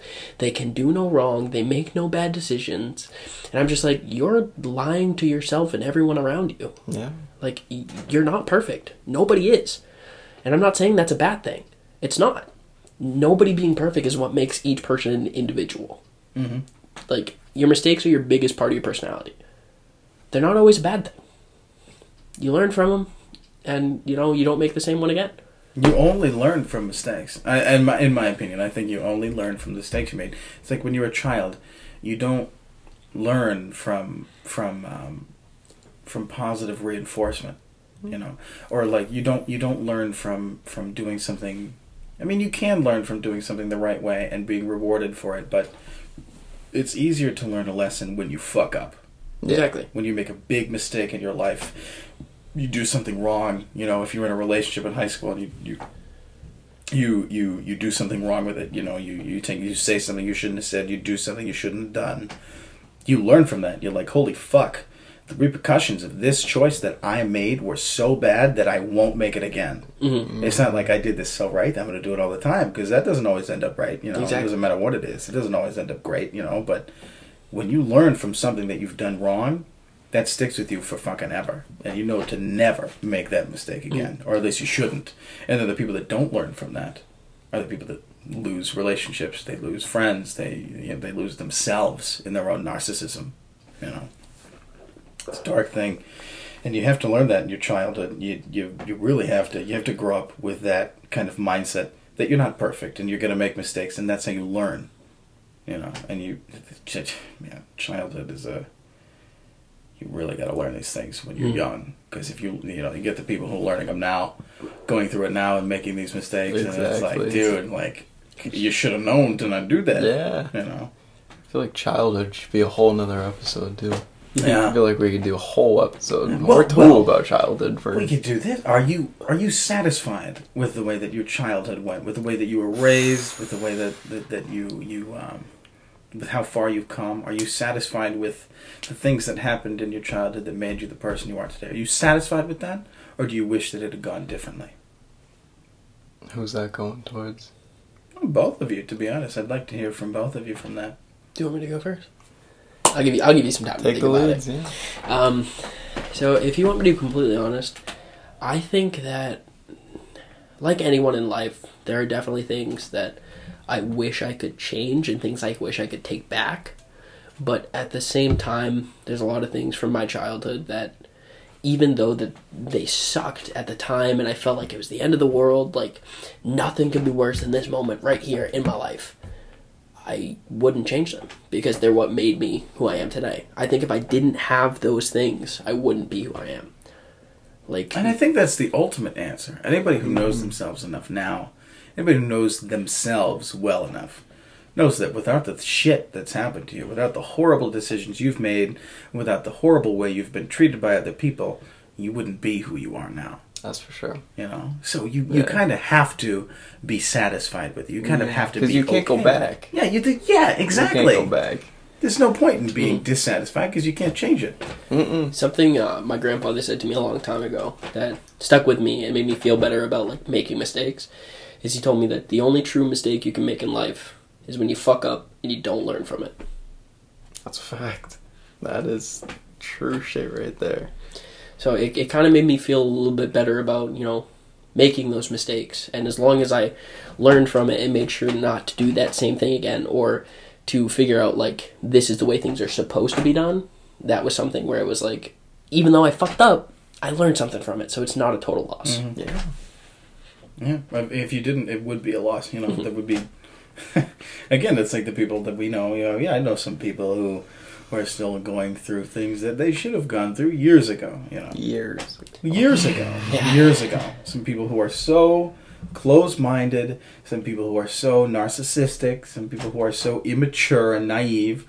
It's looking at them. They're the same age as me, and I'm like, dude, I know that you shouldn't be this way. How do you not know? Like it doesn't compute for me. Like I've even told you. I've told you not to drink your water like you're a horse from a trough. Yet, Sean, you continue to do it anyway. See, Sean, in our friend group, Sean is I will say, Sean is our punching bag, but we do love him a lot. We value him very, very much. So you'll hear us, every once in a while throw some shade, but it's only out of love. On him. It's all out of love. It's only out of love. We only wish for him to be the best person he could be. Yeah. The best person being someone who chews with his mouth closed and drinks his water like a normal person, but who doesn't stick a water bottle halfway down his throat to take a sip. Exactly. Doesn't smell like radishes. It's a running joke that Sean smells like radishes, because I honestly have no idea what radishes smell like. I don't either. So I feel like they smell like water or something. Yeah, they don't smell like anything, probably. Earthy smell maybe. Yeah, but. So we've got a few questions left here. Let's segue into the next one here. Again, these are all, for the most part, I guess, for Devin here, because we want our audience to get to know him for when we bring him back onto the podcast here. So that means you're bringing me back? Of course. Of course. There we go. There we go. You. I can't do this without our homies, man. Exactly. What is something about you that you feel most people misunderstand? Misunderstand. Yeah. Interpret the wrong way. Oh, I've got one. Don't get, period, So, something that I've actually been dealing with a lot recently is I'm a bit of like a sociable person, but that doesn't always mean that I like you. Now, I'm always someone that I try to put my best foot forward and I try to be nice to people, and sometimes that gets read the wrong way. Yeah. And people will try to take advantage of that.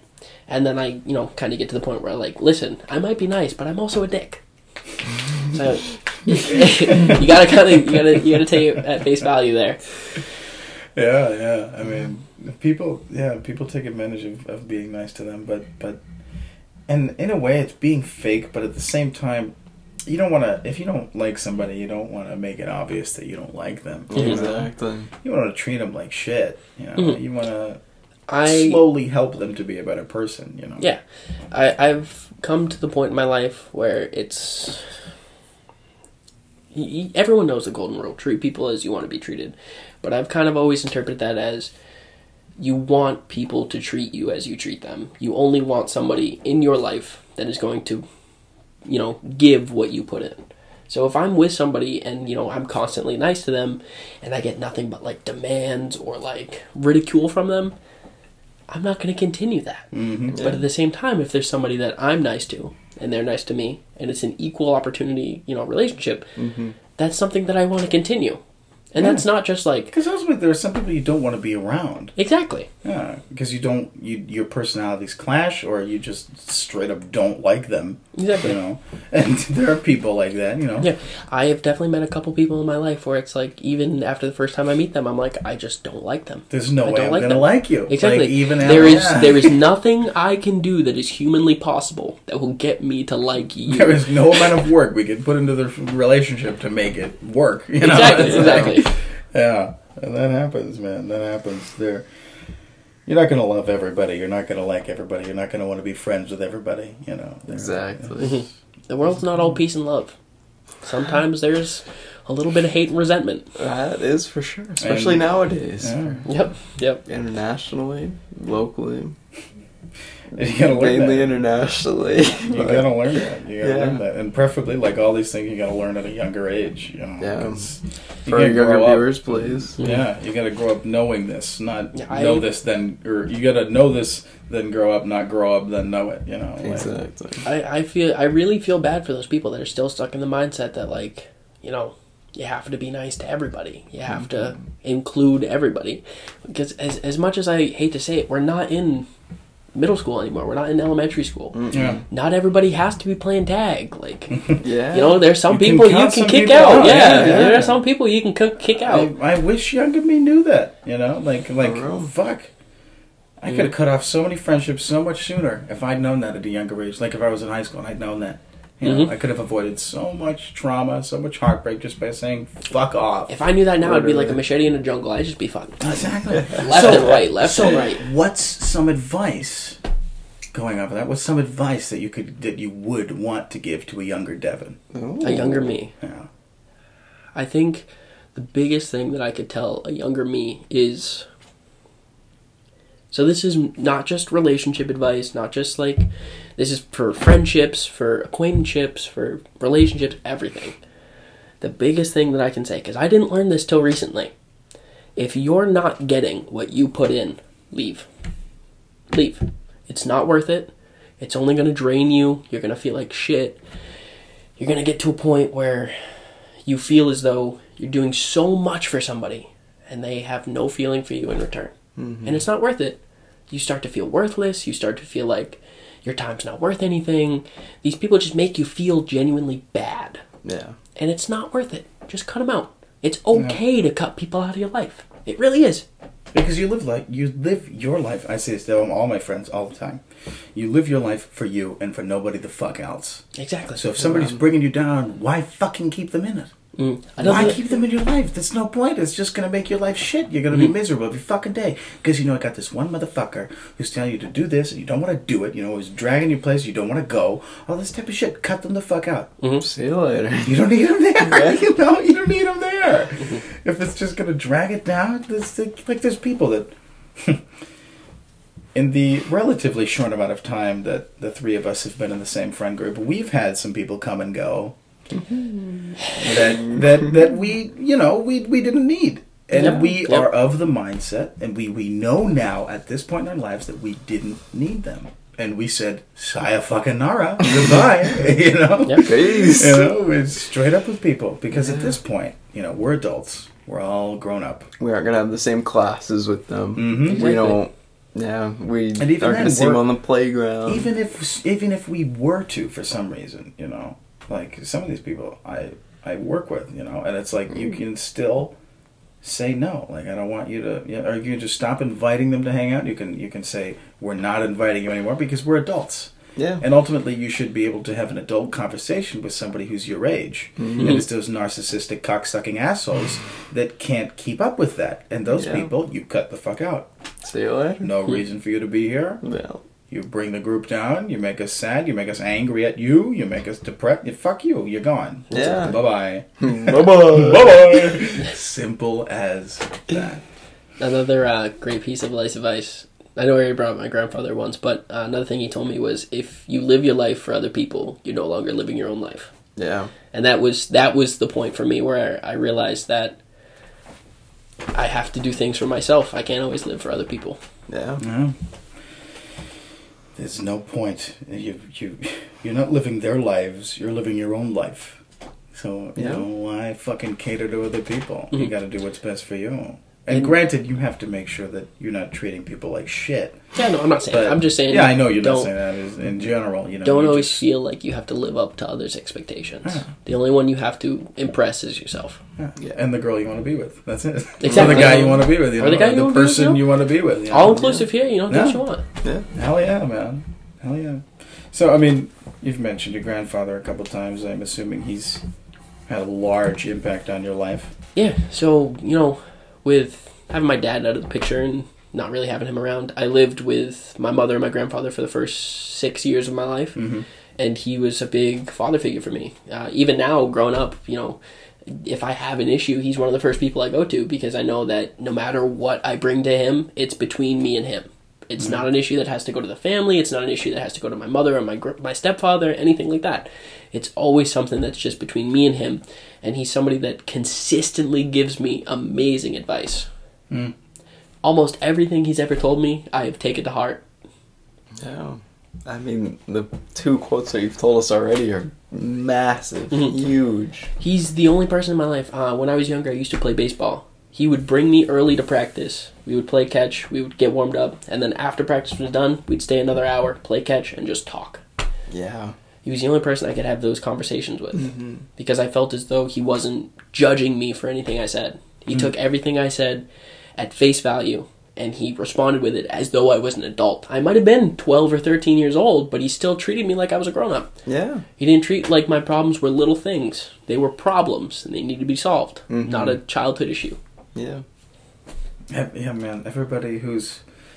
I mean, unfortunately, there are some people who haven't had great experiences with their grandfathers or who haven't had grandfathers, period. But everybody who's got a grandfather, I feel like for the most part, you know, has had a really, really good relationship with them because they've got so much, you know, or grandmothers as well. You know, there's so much wisdom to pass down from generations past. Oh, absolutely. You know, because like we were saying earlier, you know, you respect these Robert De Niro types, you know, in these mobster movies because they have this old mindset of the way things used to be. And granted, so many things have changed in the world, but that doesn't mean that the way people treat each other and the way people carry themselves, it doesn't mean that those things have to change. Yeah. Exactly. I mean, there's a lot of things that have changed over the years, but some of them I wish had stayed the same. Oh, yeah. And a big one for me was, you know, kind of treating people with respect. And a big thing for me is a lot of people nowadays think that they're so much better than everyone else around them. When I'm sorry if you're one of those people, but realistically, you're not. You're just not. You can tell me you are till you're blue in the face, but at the end of the day, I'm not going to believe you until you show it to me. So. Yeah. I mean... There was just honestly, it seems like there's an unlimited amount of wisdom to be passed down from generations past. Man, there is. Like my grandfather, you've met my grandfather, my papa. One of the most amazing men I've ever met. Lives in South Carolina. He was great. He's one of the funniest guys I've ever met. I get almost every single bit of my humor from him. He's very Italian. He passed it all down to me. I love him so dearly. I can't even explain it in words, you know, as any good love should be, you know.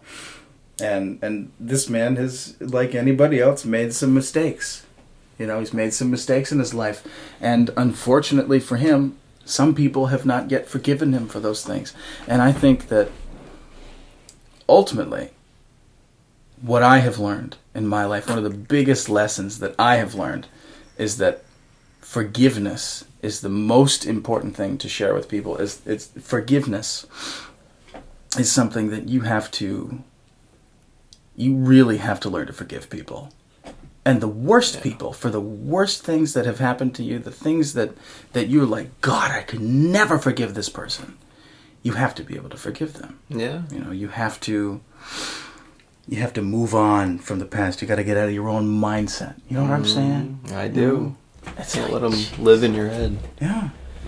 You got to be able to forgive and forget anybody. So I pulled out my phone real quick because I wrote this down not too long ago. It was a quote that I read that I found very nice. It was about forgiveness. And it was, we forgive others not because they deserve it, but because we deserve peace. And I think that there's a lot of people in our lives that we hold resentment against, and they're still a part of our lives because we resent them. I think if we just forgive those people for the mistakes that they made, we'll become a better person for it. Yeah. And nobody should be a part of your life because you resent them. Exactly. Because if you resent somebody, you know, it's like you were saying, you know, you cut people out of your life if they're truly not worthy of it. But at the same time, I guess a rebuttal to that is that forgiveness trumps, in my opinion, and this is just my opinion, I'm not speaking for anybody else whatsoever, but forgiveness trumps all things. I've forgiven some people who have done, and I know this, have done some terrible things to me, you know, have done so wrong by me. I have forgiven them because that's what matters. You have to be able to, in most situations, be the bigger person. Yeah. Somebody could have done something absolutely terrible to you, and forgiving them, not only will it make the situation better, but you will feel better about it ultimately. You know, there is almost no greater feeling than squashing your beef with somebody, you know, than than making things right. Mm-hmm. Even if it goes poorly and you squash beefs with somebody, you get to that point where it's like, what you did to me no longer has a hold on me. You're no longer a part of my life. I don't give you the time of day. I don't have to think about you. I don't have to remember you. You mean nothing. Yeah. I've forgiven you for what you've done because I know that that's who you are and you're not going to change. Yeah. Or even I've forgiven you because I know that you're not that person. Exactly. And you just made a mistake because you're human. And everybody makes mistakes. And you have to move the fuck on with your life, man. Otherwise, you'll hold on to that resentment forever, and they'll be a part of your life because you hate them. Yeah. And that's no reason for somebody to be a part of your life. You have to move on. You have to forgive the worst people who've done the worst by you because honestly, that's the best way. I feel like like I said, I've gone through a lot of that type of stuff, and that's part of what has, in my opinion, I think helped me grow the most, is being able to forgive these people that I truly hated, and who truly fucked me over, being able to forgive, forget, say, look, it's in the past, I'm over it, let's move on together, let's make things right. Yeah. Let's bring things back to the way that they were, because that's more important to me than holding on to this hatred. And not enough people have that mindset today. I don't think so, at least. No. I don't think... It's really... And that goes back to the way that things were. How we were saying that we wish some things hadn't changed. I feel like... Well, honestly, I feel like that's more a thing that has come to light recently, forgiveness. Yeah, it really is. Yeah, because people used to be very close-minded about a lot of things. Yeah. Even just the things that have been... the things that have been legalized recently, like from gay marriage to marijuana, the fact that those things were illegal before boggles my mind. Yeah. Love is love. Weed is weed. Grow up. Move on. See, weed is one thing for me. Like, I understand why at one point it was legal, because it was considered like a bad thing at one time. A gateway drug. Exactly. But at the same time, it truly boggles my mind that somebody sat down and was like, there is no way we are going to allow a man and a man or a woman and a woman to be married. Why does it matter? Yeah. If it has no effect on your life specifically, why do you care? Mm-hmm. It's not your life. It's not your desire. It's not your passion. It's not your thing. I'm not asking you to go out and have, sex with the same gender as whatever you are.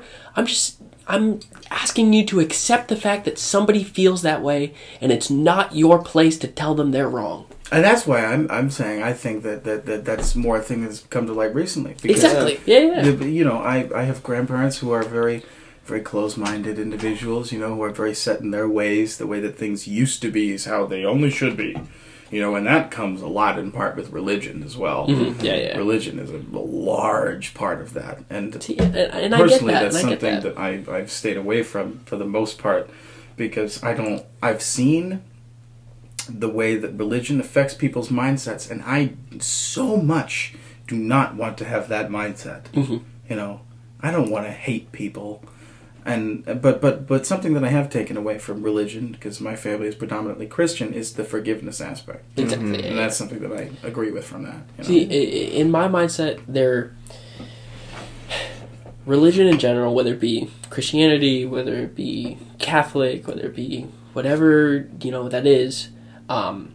I think there's a lot of good points you can pull away from those, but there's also some things you should, I don't want to say ignore, but there are some things that I feel are a little too, I don't want to say prejudiced, but like too...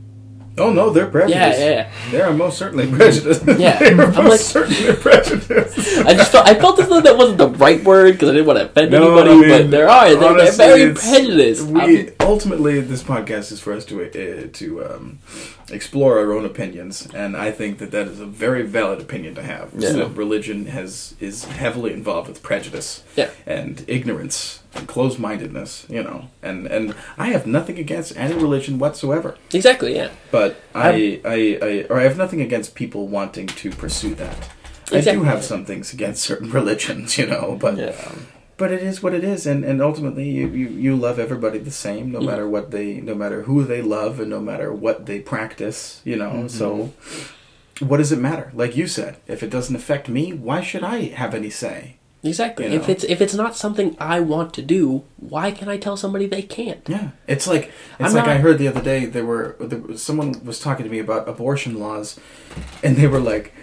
It was a girl that was telling me about it, and I appreciate that, because as a man, I don't think I really have much say in that, you know. Oh yeah, I always feel very awkward in those conversations, because it's ultimately it's not something that I will have to ever deal with, so I don't feel like it's something I should make a law. And she was saying the fact that all these men are making all these decisions for women, it's kind of fucked up, you know. It's like I personally am straight, so I'm not going to make decisions for gay people or any other way that you can love someone, and I'm not going to make any decisions for women, I'm not going to do any of those things. I will make it's like why care if it doesn't involve you, or why, maybe not why care, but why want to change it, if for the worse, change it for the better, all that you want, include everybody, but there's no reason to hurt anybody who hasn't done any wrong by you, Mm-hmm. But, at any rate, we have one question left for you, my friend Devin. All right, let's get it going. We have one question left, and I feel as though it's a good question to leave this off on. Mm. What do you want to be remembered for? To be remembered, like, as a whole? When you die. When you're very old. And granted, this is a decision you're making now. You're very young. It might change when you grow. But as of right now, what's something that you want to be, or will want to be, remembered for, when you pass? I think something that I would want to be remembered for is I want to be the person, almost like my grandfather, I want to be the person that you could always go to with an issue and they didn't make it feel small. I want to be the person that somebody could go to and feel as though they could get actual life advice, no matter what the issue was, no matter how big or how small it was, that they always felt as though I cared. Because that's something like a lot of my major role models that growing up in life, that's what I remember most about them, and that's what I want people to remember most about me. That's a good answer. Like a very caring person, a very empathetic person. Exactly, yeah. That's a great answer. I love that. Chris.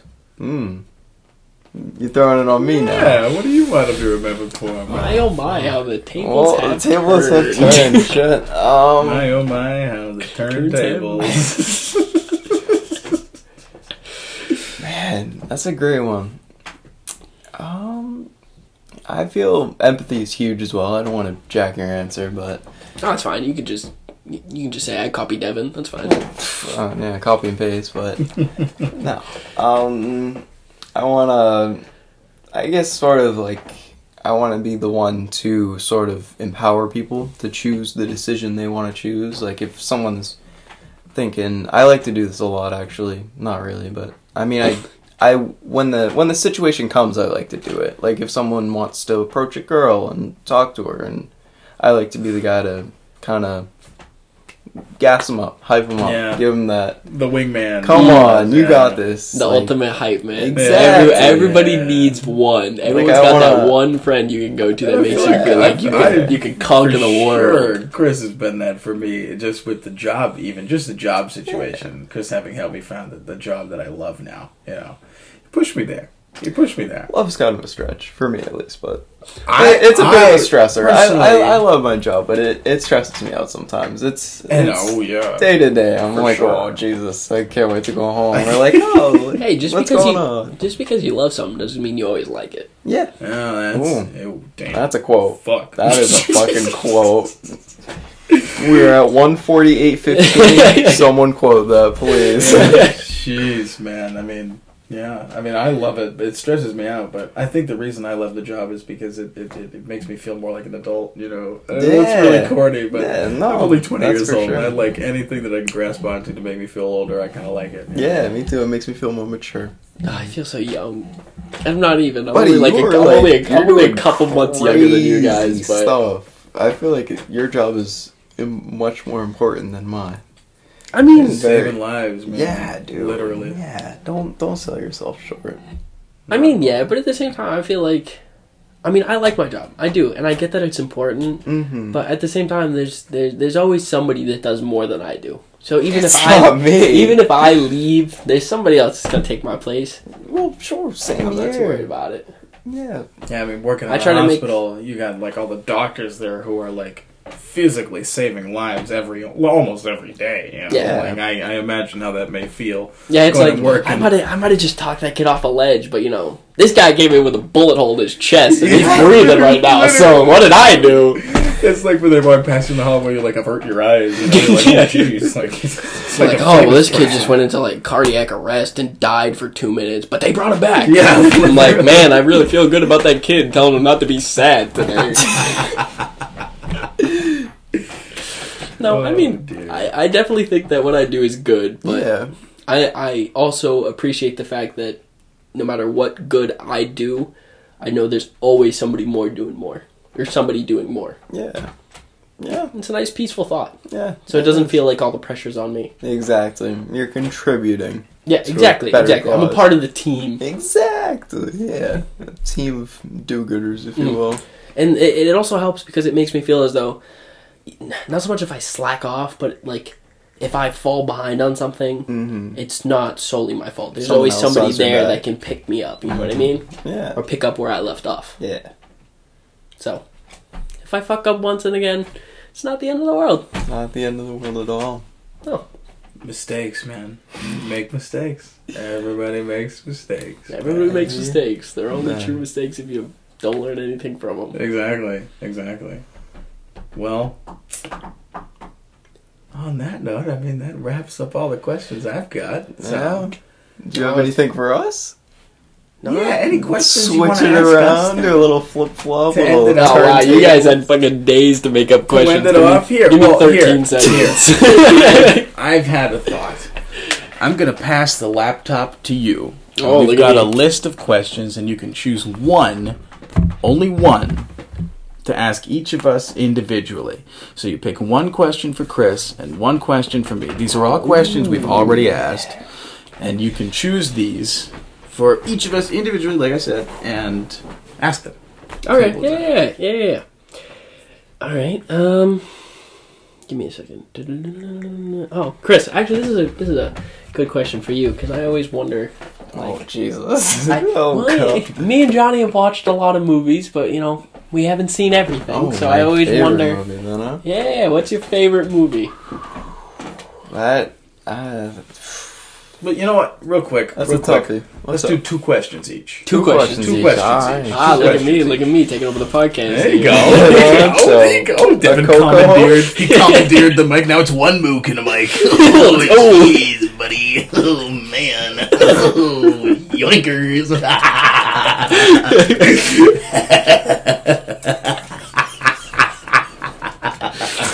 Oh my god, I love how much your laugh has just devolved into a Joker laugh. Like, even your regular laugh.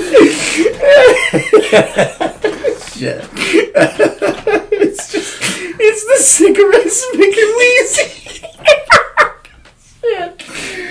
Holy shit. Anyway. Alright, Anyway, getting Chris. back to it. Oh, Favorite man. movie, Chrissy? What is My it? favorite movie would have to be Stanley Kubrick's The Shining. Oh, amen. Fist bump for that, man. That's- amen. I gotta get you on that one. That's a good choice. That one's one of my favorites. Why is it your favorite? Such a psychological... Because horror movies and me don't really go hand in hand. Because I'm the one to hide under the covers and scream when the fucking dude jumps out at you. I'll admit it. I don't give a shit. But with The Shining, it makes you think. And it keeps you up at night. And you're It's like, a mind fuck. wow. It's not just a scary movie, it's a mind fuck. This could be real. Like, Yeah. wow. Because, like, when you watch the other movies, fucking ghouls and goblins coming out of your closet and shit, Mhm. like, oh, wow, they're scary. Oh, wow, maybe I'll check the closet before I go to bed. But, like, this one, he just Jeffrey goes Keller. crazy because he's alone. Yeah. And he's writing his book, and then his wife comes down. It's just the same thing over and over. And she's like... All work and no play makes Yeah. Jack a dull boy. Yeah. Oh, And it just makes And then she grabs a baseball bat. She's chasing her up the stairs. Books it. She's gone. And I would do the same thing, man. He's like, I'm not gonna hurt ya. Bullshit. Bullshit. But yeah, What that a movie great is movie. incredible. I've seen that movie countless times. It's Amen to that, man. so good. Okay. So, my next question, I gotta ask you, because for those of you who don't know, those of you who listen to the podcast, Chris has one of my favorite,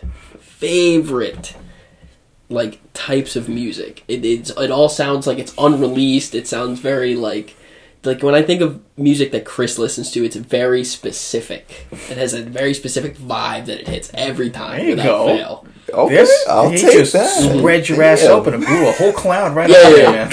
I will. I'm brown nosing to the max, and I don't care because it's all true. All true. What is, like, who's somebody that you've been listening to very frequently? Very frequently. Fuck. And don't say yeet. I'll fucking kill you, you motherfucking piece of shit.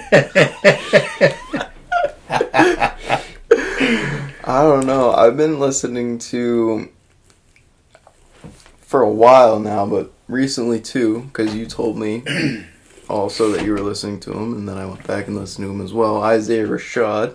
Oh. The Sun's Tirade is one of my favorite albums of all time. Oh, yeah. Oh, yeah. So good. Park is one of my favorites from that. And 4 Squaw, I think. Whatever the fuck. And the one with Kendrick. That one's really good too. See, that's what I mean. Chris is... That's from his, is it 2015 or 2016 album? That was a very good album. The one with with Florida Squaw, I think it was, yeah. Yeah, The Sun's Tirade. Fuck. Mm-hmm. Incredible album. Yeah, I have to say that both you and Johnny are two of the only people that I know that I will genuinely say I like about 95% of all the music you show me. Holy shit.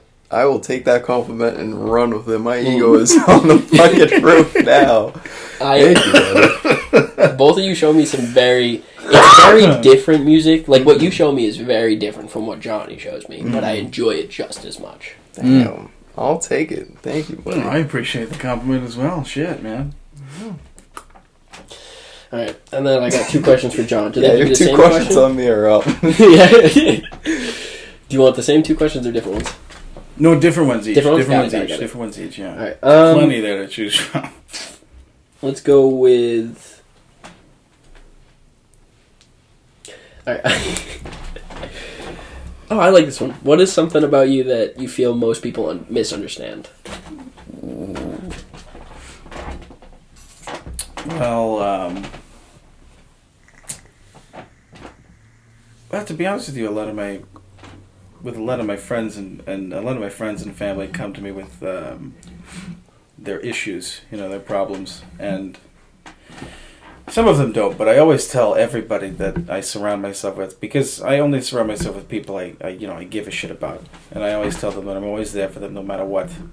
And no matter what, I don't say that lightly, I mean that, And I feel like most people don't actually, because like you were saying, fake people that say, oh, I'm always here for you, no matter what, come to me, talk to me, and half the time they don't fucking mean it. It's bullshit, Just be honest. But I think that I personally really mean it, I encourage people to come to me with their issues. Mm-hmm. I like to not hear about it, but I like to try to help them through it as much as I can, because that's something that I didn't have when I was younger. I didn't have somebody to always talk to about all my problems, and I think that you're trying to pass that on is a good thing. So I think that ultimately, I think people don't understand that I mean what I say when I say that. Mm-hmm. So that's how I would answer that. All right. And then kind of a very similar question, mostly because I really liked when you asked me this question, because I thought it was a great question. Absolutely perfect. What do you want to be most remembered for? Oh, jeez. I thought that was a great question. You hit me with that, and I was like, that was deep. Jeez. That was a good response that you did too. You fucking flip-flopped that. I thought you were going to be thinking for a little bit. But No, I was surprised myself how quickly I came up with that answer. Boom, I was like, just like boom, that. I got this. Yeah. Well, to be honest, man, it's kind of similar to your answer, and I'm not trying to copy and paste you, but going off of the answer that I just gave. Control-C. Going off the answer that I just gave, that I want people to know that I'm actually there for them. I want to be remembered as the friend that actually, gave a shit. And sat there into the wee hours of the morning talking to somebody about their problems and helping them through it. When someone's so sad and so down with themselves that they don't know what to do, I want them to remember, like when I eventually die or whatever, or if I, for some reason, am removed from this person's life, I want them to remember that I was there and that I was maybe the one or one of the few people that cared enough to actually listen, because I feel like I do that with a lot of my friends. Like I said, I try to do it with all of my friends, but some people aren't comfortable talking about their problems. But for those that are, I like to listen. That's one of the most important lessons that I learned in my life as well, is forgiveness and to be able to shut up and listen. Because again, that's something that I didn't have. So being able to kind of put that to use. And because I saw a quote, I know you pulled up on your phone a quote earlier. I saw a quote once that it was, be the person that, or it was something like, be the person for other people that you didn't have, or something along those lines. Yeah, I know what you're talking about. You know that quote. I've said it before. Be the person correctly. you wish you had. Be the person you wish that you had there for you, some sort of thing. Yeah. And I think that I actively try to be that for so many people, and I want to succeed there, and I want to be remembered for that. And that's amazing. You should, yeah. That's perfect. I think you're going down that path. Exactly. Oh yeah. I think as much as our answers were very similar, I think after spending 6 years together and spending having months at a time where we spent almost every day with each other, it comes to the point where we're starting to become the same person. Yeah. I mean, it happens all the time where we say the same exact thing at the same time, or we're thinking the same thing at the same time. Finish each other's sentences, all that stupid shit, yeah. I mean, of course our answers are going to be the same. We grew up the same way. The most important parts of our lives were, as with most people, are through high school. That's when you grow up the most, Yeah. And we did that together. Exactly. So, of course, we're going to have the same outlook. So. Pretty much, yeah. Hey, fucking man. Amen. What a good episode that was. We went deep. What a great episode. That did not feel like 2 hours. Devin, thank you for coming on. Thank you for coming on. It was I absolutely enjoyed it. Anytime you guys want me back, let me know. I'll show up. Great chatting with you. I think next time we'll chirp with you. Yeah, we'll do a chirping with Devin. Chat some shit. Not scripted, I think what we're going to do ultimately, Chris, with this podcast, Chris and I have spoken about this before, is we're going to have some episodes where we just chat shit. Those will be unscripted. And those will be the chirping ones. Yeah, chirping, as the first one was released, chirping with Quinny. We're going to do those as well as into the mind of this person. So this episode will be the first one as of right now that we've recorded into the mind of Devin, bringing him on the podcast, making sure all our viewers, our listeners know him for when he returns, because he's going to. Oh, yeah. Thank you for being our first guest in this regard. It was great having you. It's an honor. Great having you, man. It's great having you. And we will see you all. We'll speak to you all, I guess, probably next week, huh? Oh, yeah. We'll see. Keep them coming. I'll keep listening. Thanks for tuning in, everybody. It's been real. Peace. Peace. Bye-bye.